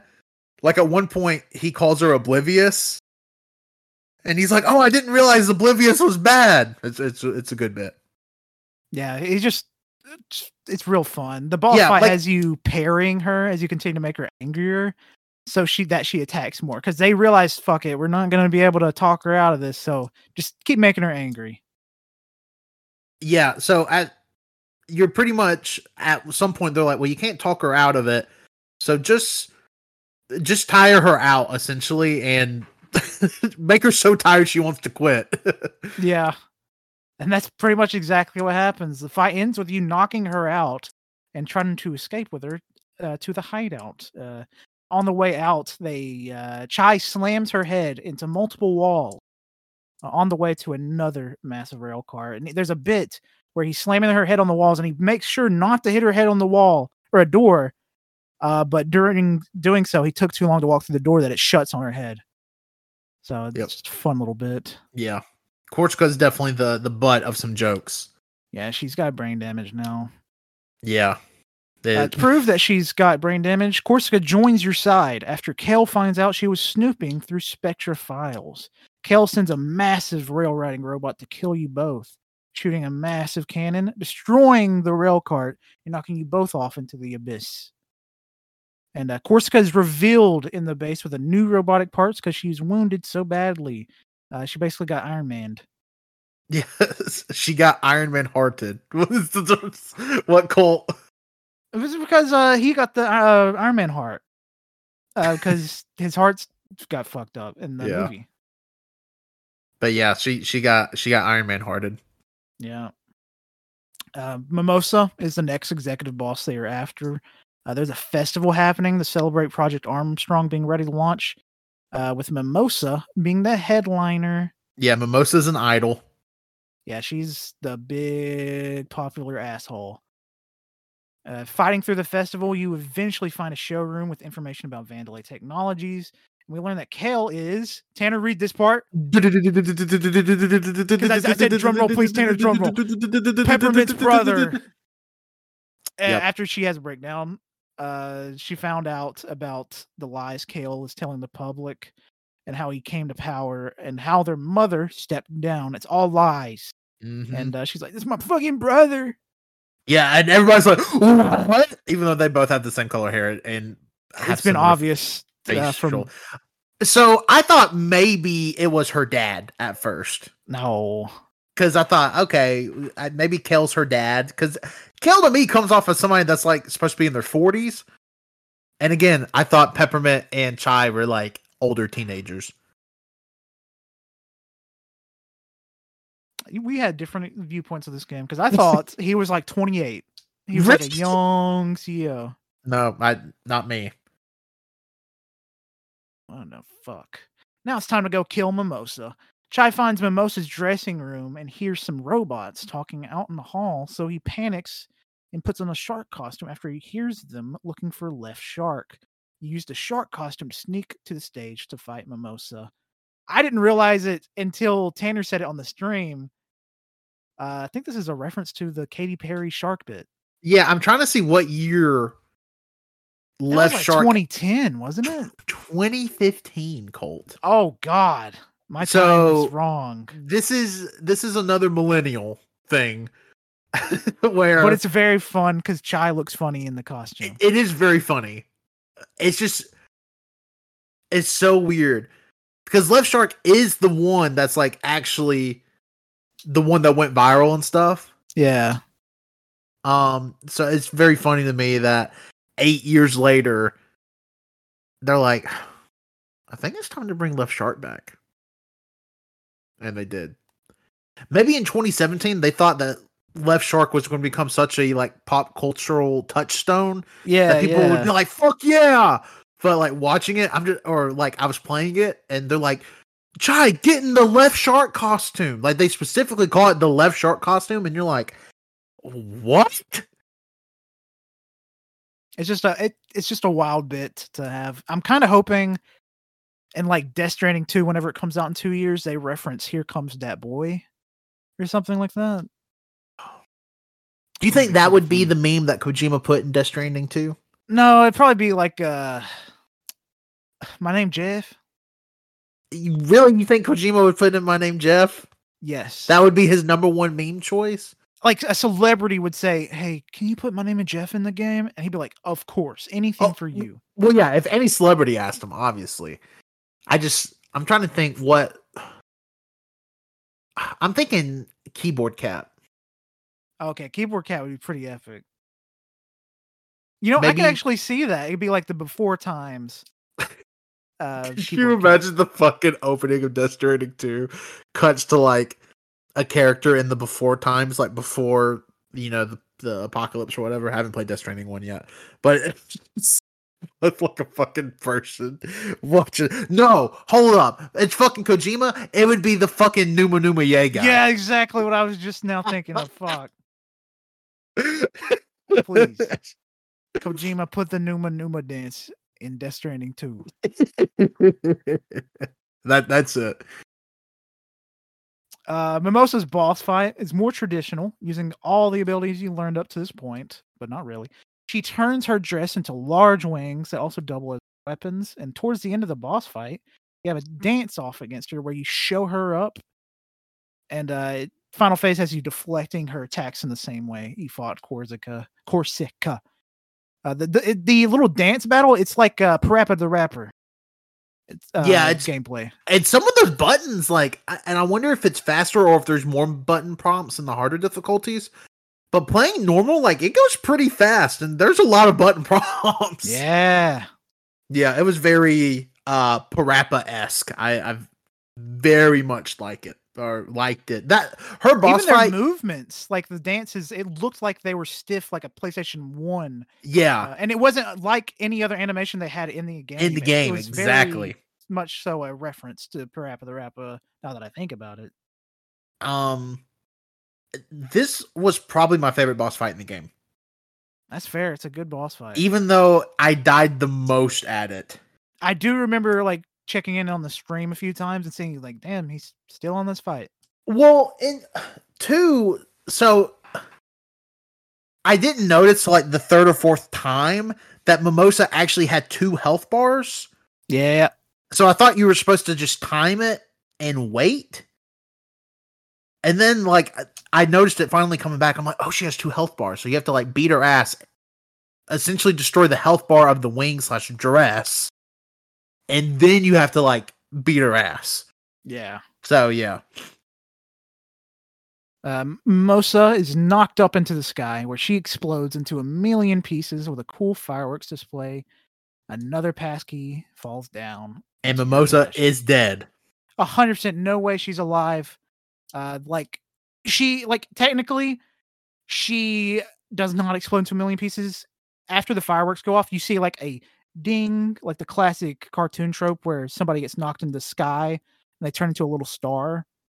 So I'm thinking she went to space and she's dying from oxygen loss. Yeah. Yeah. Which is way less painful than exploding. Yep. And fucking boiling to death. Great job. She's dead. Yeah. So that's 2 murders. Yep. 2 murders, and it won't be the last. Roquefort is the next executive. They do a bunch of fighting off screen and say that it was so cool and that they wish we could have seen it. That we would never bring it up again. And I thought that was a very fun bit because Chai had to like come up with a plan. Like, fuck, his plan's so stupid, but it's the only one we got, so let's do it. Yeah, and then they just do it off screen. I did think it was weird that they do it, but honestly, the way they set it up, there was no logical way to put it in the game. Yeah. And it's kind of a callback joke anyways, because Chai, like 3 tracks prior, goes like, next time, can you just shoot me out of a big cannon? And they're like, and Peppermint's like, sure, whatever. And that's essentially what happens here. Is you have to like protect, you find this fucking cannon, and your deal is to get shot into Roquefort's office. Yep. And you fuck up, obviously, hitting the cafeteria. You land in the cafeteria. And you fight a little bit up to get to him. And this is my favorite 808 bit that happens section of the game. It's where he does a little karate pose. Big fan of that one. Yep. The 808's karate pose is good. After a little bit, Roquefort invites you directly to him so that he could deal with you directly instead of throwing underlings at you, because time is money, baby. Mm-hmm. Roquefort is... Would you say Roquefort's the oldest character in the game? Probably Roxanne. But well, besides Roxanne. But the oldest like enemy, yes. Yes. Yes. Which is interesting because Roquefort does kind of have the viewpoint of like business, and we see Kale a little bit in the future here. It's like, oh, it's just what do people want? What do people want? And Roquefort's like, well, we need money now. It's just kind of interesting. I thought. Yeah. And Roquefort actually turns into visually my favorite boss fight in the game because he turns into a giant mecha werewolf. And it's super, super sick. You have to beat him enough until he turns back into a normal sized man where he runs around the room trying not to get hit, and you have to beat him up. And like after the first time, he like knocks you into a lockbox area. And then after that, it's a vault filled with gold. Mm-hmm. Here's what I loved. The vault filled with gold, the main attack is him literally Scrooge McDucking you. And he like dives into the gold. And he pops out to get you. And you have to like get him to land on a fist. But like the animation of him diving into the gold is fucking Scrooge McDuck. It's so good. It's so good. Yeah, I thought that was another fun twist. And also, if you're Chai and if you stand still so long, you start kind of sinking in the gold. Oh, I didn't even see that. Yeah, which is not how solids work. Yeah. It's not like, I don't think you can go all the way down, but it slows you down. And during that part where he's like diving and jumping out at you, you want to go fast. Yeah. But yeah, it's very cool. Roquefort, after a little bit, Roquefort is defeated by the thing that he cared for the most. Thousands of pounds of gold fall on top of him and kills him. It was right, like he was about to get back at you type situation. Like he was not anywhere near being ready to be defeated, but gold falls on him and kills him. Mm-hmm. It was their quarter 3 profits that falls on. I don't think it's implied that he's dead. I didn't think he was dead. I think he's dead. I mean, I'd die. I think he was knocked out because, again, we see that he can dive through the mountains and mountains of gold. That's true. So I just assumed it knocked him out. I didn't get the impression that it killed him. Well, we didn't see him at the end of the game, so I'm going to say dead. Sure. I mean, that's possible. Oh yeah, we got another pass key because of it. And now that's over, Kale's all that's left. He's the final executive. And the gang rushes to Kale's office where they find Roxanne instead of Kale. Everyone is freaked out by this, like, oh my god, Roxanne, what the hell are you doing here? I thought it would be Kale. So they get tricked and by letting their guard down, and everyone is immediately locked in a force field where they realize Roxanne stepped down because Kale used Spectra to control her mind. She's got red eyes and like a little headset on where she's controlled. Yeah, which is the evil. Everybody that wears a headset is evil. Yep. Bluetooth earpieces, satanic. Yep. Satanic, evil. I mean, satanic's not evil, so yeah, you're right. Kale's plan was to use Spectra to make people buy Vandalay products through the mind control. Very simple, but he's an evil man. He doesn't care. And during this next scene, Chai uses the power of his MP3 player heart to break the barrier with the power of synchronization with the beat and friendship.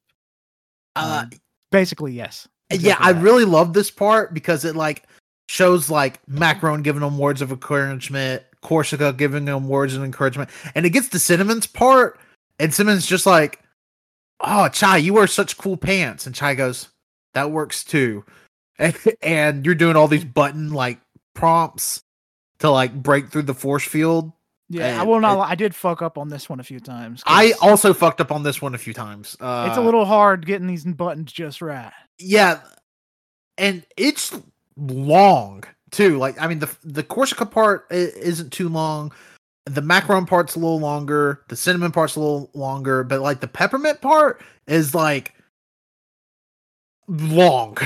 Yeah, and very, very easy to fuck up. I honestly think about halfway through Peppermint's part, it kind of just automatically does it for you, because I definitely fucked up, but it said I passed it, so maybe you fucked up too much for yep, you got it. Yeah, maybe they're like, we got to help this guy out.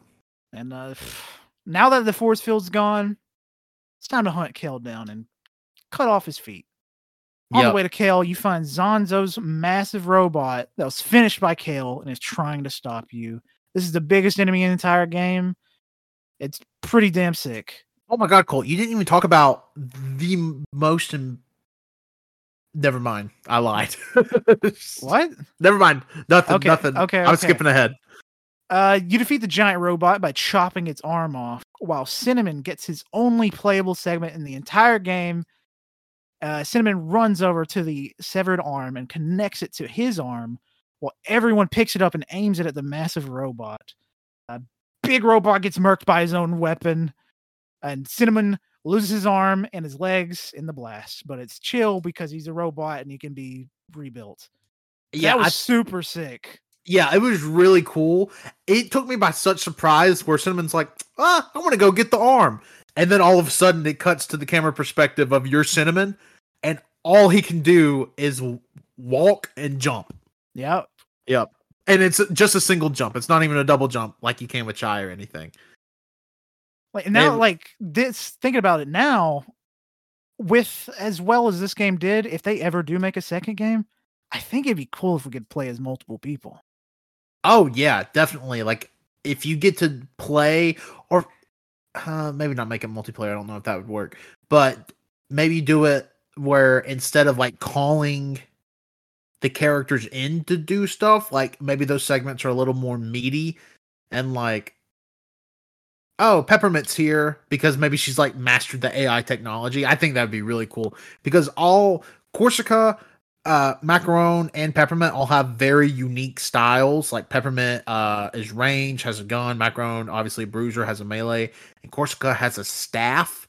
That's It's mainly like used. a ranged close quarters type Yeah, situation. well, she can form tornadoes with it, but also she can't damage like enemies with it, but she can Yeah. stun. And also blow out fires. But Yes. that would be really cool. I didn't even think of that, but that would be rad. The final Kale boss fight starts pretty much immediately after this. And it starts with him getting a new drippy AF outfit as fuck. He takes control of Chai using Spectra in Chai's body. And I like really love the outfit that he has going on here. Throughout this fight, this is like visually, he looks so cool. Oh yeah. This is a really, really well done final boss. But yeah, he looks really fucking cool. Kind of reminds me of the Spider-Man final boss, PlayStation 4 Spider-Man at the end. And if you played that, you know what I'm talking about. And now it's time to play as a cat. Kale pulls out a lightsaber. You take control of 808, and you have to hit his hand, which is like a little segment in his hand that controls Chai, to break the little mind control device inside of his hand. Free Chai, pretty much. Yes. Yeah, So playing as multiple 808, ways. I was losing my fucking mind. Yeah, it was super cool. Like I did fuck up once, and I was like, "Oh no, I'm so sorry." But we made it in the end. Again, like I said earlier, 808's a badass. Yeah, 808 is a badass, super strong tank. I would love an 808. Make Stray again, but with 808. Yeah. I just know Socks is like outside the door, like single tear rolls down his face. Because he's not 808. No, Socks is better than 808. Oh, But 808 is really fucking cool. Yeah, that's true. I mean, 808 doesn't suck your toes, so Socks might be better. You're right. Jesus. Kale turns into Dr. Octopus clone, where you have to use all three characters' abilities to defeat. He has like 4 separate tentacles. 2 are I can't remember, but you have to use. Two are macarons with the shield. Yes. One is on fire, so you have to use Corsica, and the other one has like the digital shield that Peppermint shoots. Yeah. So you have to like use your abilities properly to actually do damage. Yeah, I didn't really have trouble doing. It was a pretty fun boss fight. Yeah, it was fun. I don't want to say it's easy because I mean it's fairly long and there's 3 phases. Yeah. Well, 4 if you want to count 808's part. Yeah. But it was pretty straightforward. Like yeah, it was really well done, I thought. And the final phase of the fight has Kale going to overdrive with glowing orange electricity. My favorite look on him in the entire game. Mm-hmm. So Especially when they drippy. show like the stylized heavy line version. Yeah. Yeah, I mean, it literally, it kind of reminds me of oh my god, well, I literally had a character in my mind. And I cannot. I've fucking lost it. It kind of looks like him going Super Saiyan. Yeah. But I had like a mech character in my mind. I can't remember who it was, but it's very well done. Yeah. It's super cool.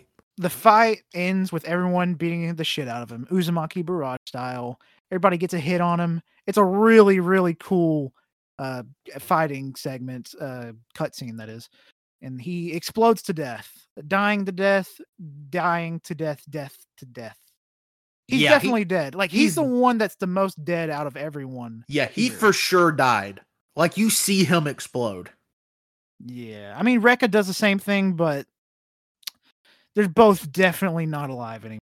Yeah. which is a little fucked up. Yeah, because it is Peppermint's brother. It is Peppermint's brother, but also like Roxanne is still very much alive. Yeah. And she's just like, thanks for killing my son. Thanks for getting that shit shut down. Yeah. Need to get it put in his place. Yeah. Peppermint gets the last key and uses the full set to shut down Spectra. The password was password. Yeah, it was. With Roxanne freed, she apologizes to everyone and gives a hug to Peppermint. Roxanne offers Chai the opportunity to be the face of Vandelay, and the credits roll. I thought it was really funny that she was like, well, Chai, you're not really good at anything, so what if you became our mascot? Yeah, you suck, but like, yeah, you did save us, so I guess. Yeah, we kind of have to put you on payroll now. Why don't you just be a goofy little guy for us? You know what? I would take that job in a heartbeat. Oh my god, in a fucking heartbeat. Easy. Anybody want to pay us to be goofy? Yeah, who wants to pay us to be goofy? I'll do anything. Anything. And a montage at the end shows Peppermint fixing up a truck, Cinnamon being repaired by Macaron because he's a robot, he's fine, and all of them going on a nice little road trip to chill out and watch the sunset. And that's when the game officially ends. And technically, there is post-game content where you have to go through every single level to do some more, but I did not do that because I didn't feel like it. Yeah, it's pretty much the post-game content is like, oh, it seems like there's some Spectra stragglers. Why don't we take them out? That's all. Yeah, but that's the whole like main storyline there. I personally really, really enjoyed it. It's like something from my childhood, but it's totally new. It was a very weirdly nostalgic taste, even though I've never seen anything like this before. It's all around just a super fun time. It's not like the best game you'll ever play, but it is a fun time to be had. Yeah, I definitely got the nostalgia thing for it, and I think that goes back to like the Saturday morning cartoon vibe I felt with it. Like, it just feels so... I'm trying to think. I don't want to say it's low stakes, but it definitely just feels like if I turned this game on a Saturday morning, played a couple of hours for it, like it just put me in that happy place. I enjoyed playing it thoroughly. Yeah, I mean that's it is a fun time. Like Colt said, this isn't like a mind blowing, narrative masterpiece. But every game doesn't, and I don't want every game to be that. No, I like to have a chill time sometimes. Yeah, sometimes video games can just be video games, and that's what this was. Like, this video game is very much a video game. It really is. It took me back to the PlayStation 3 hack and slash 3D platformers. It was a nostalgic blast that I really, really enjoyed all the way up to the end. Yeah.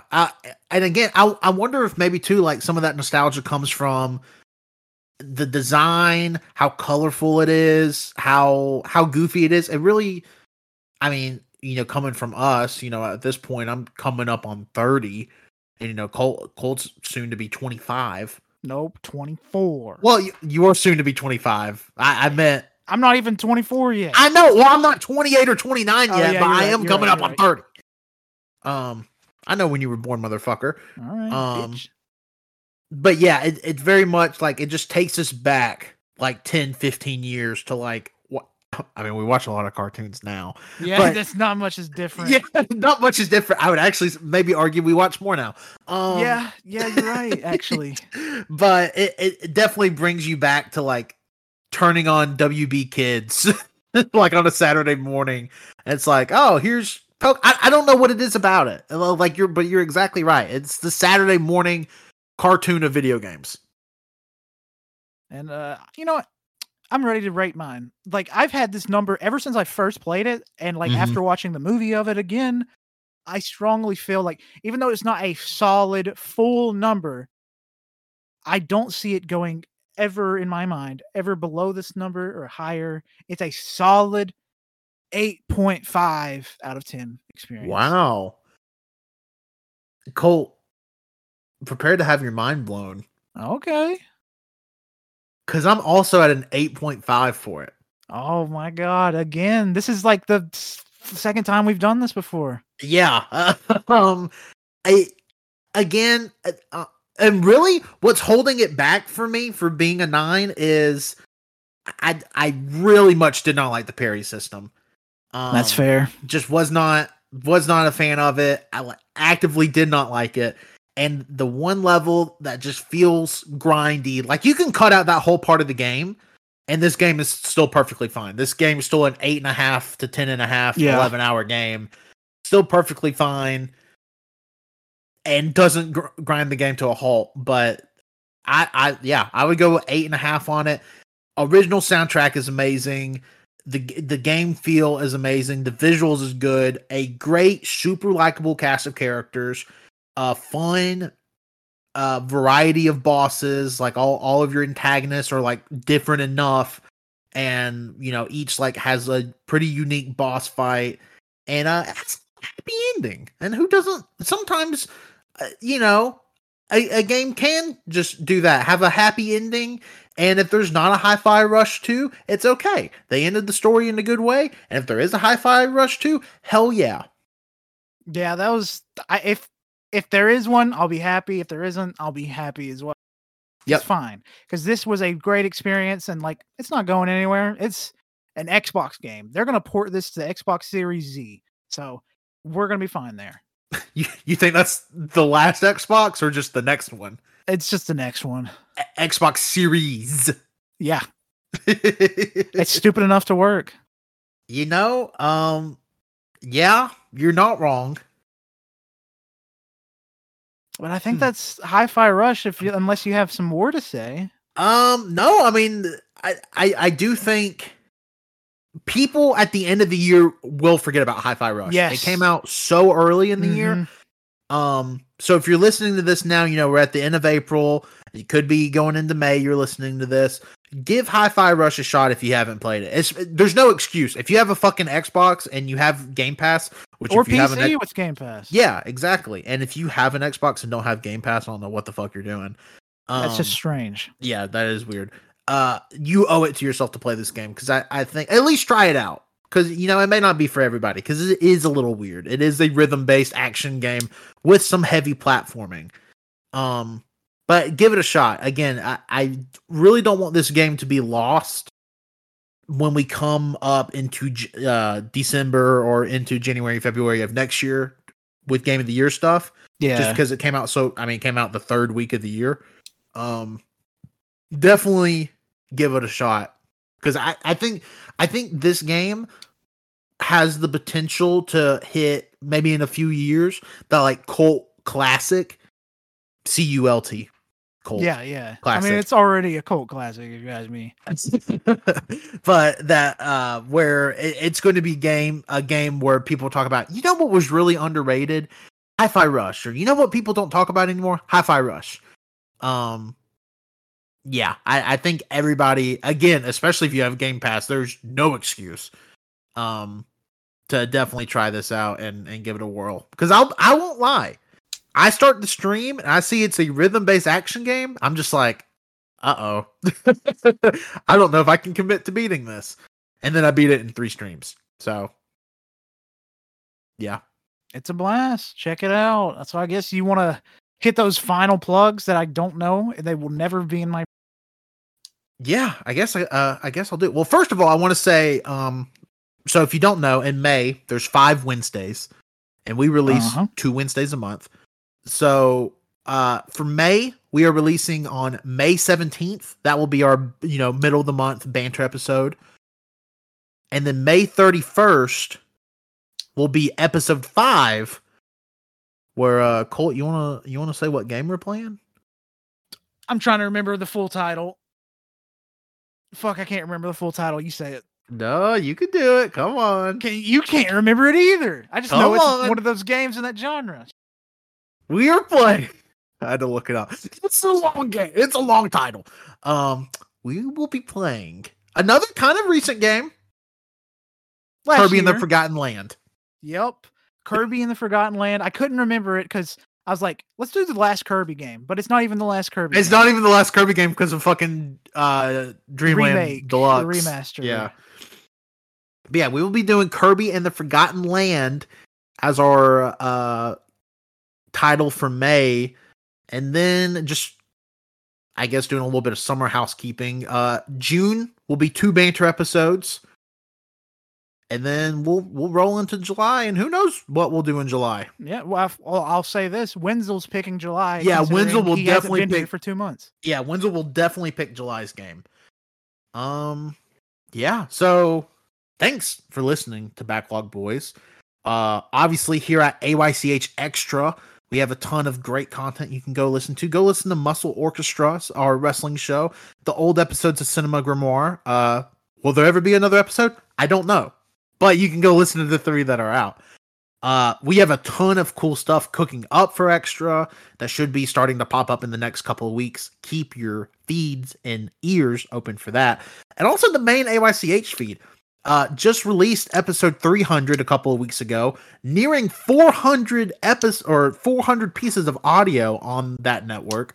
So really cool. The week of release, Patrick really has a really cool interview up for episode 303. Go check that out.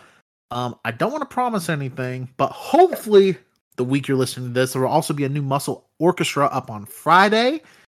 Yeah, we're cooking up stuff all summer. We just released our summer blockbuster predictions with some heavy stakes on the line. And in May, we're doing our month of games.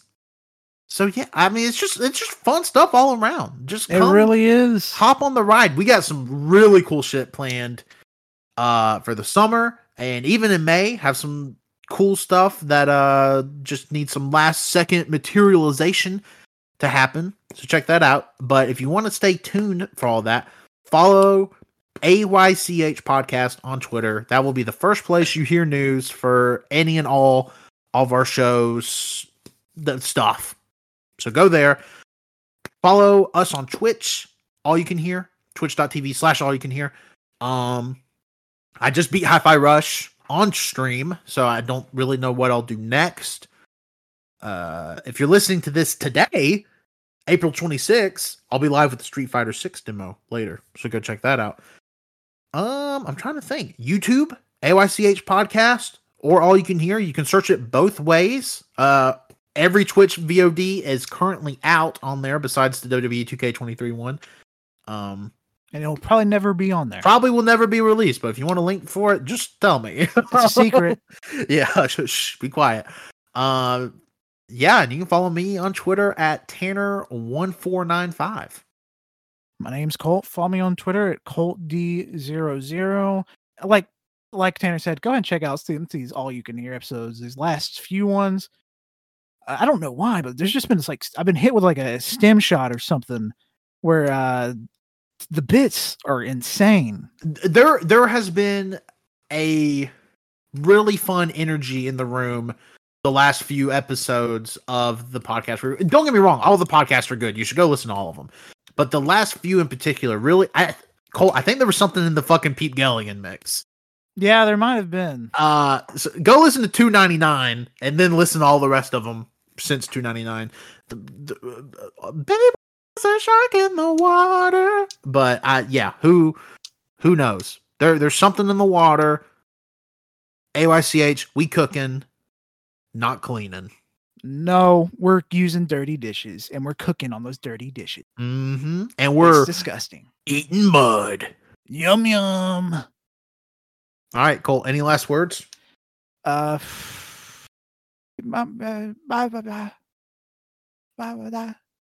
End it. You want me to end it? Yes. Bang.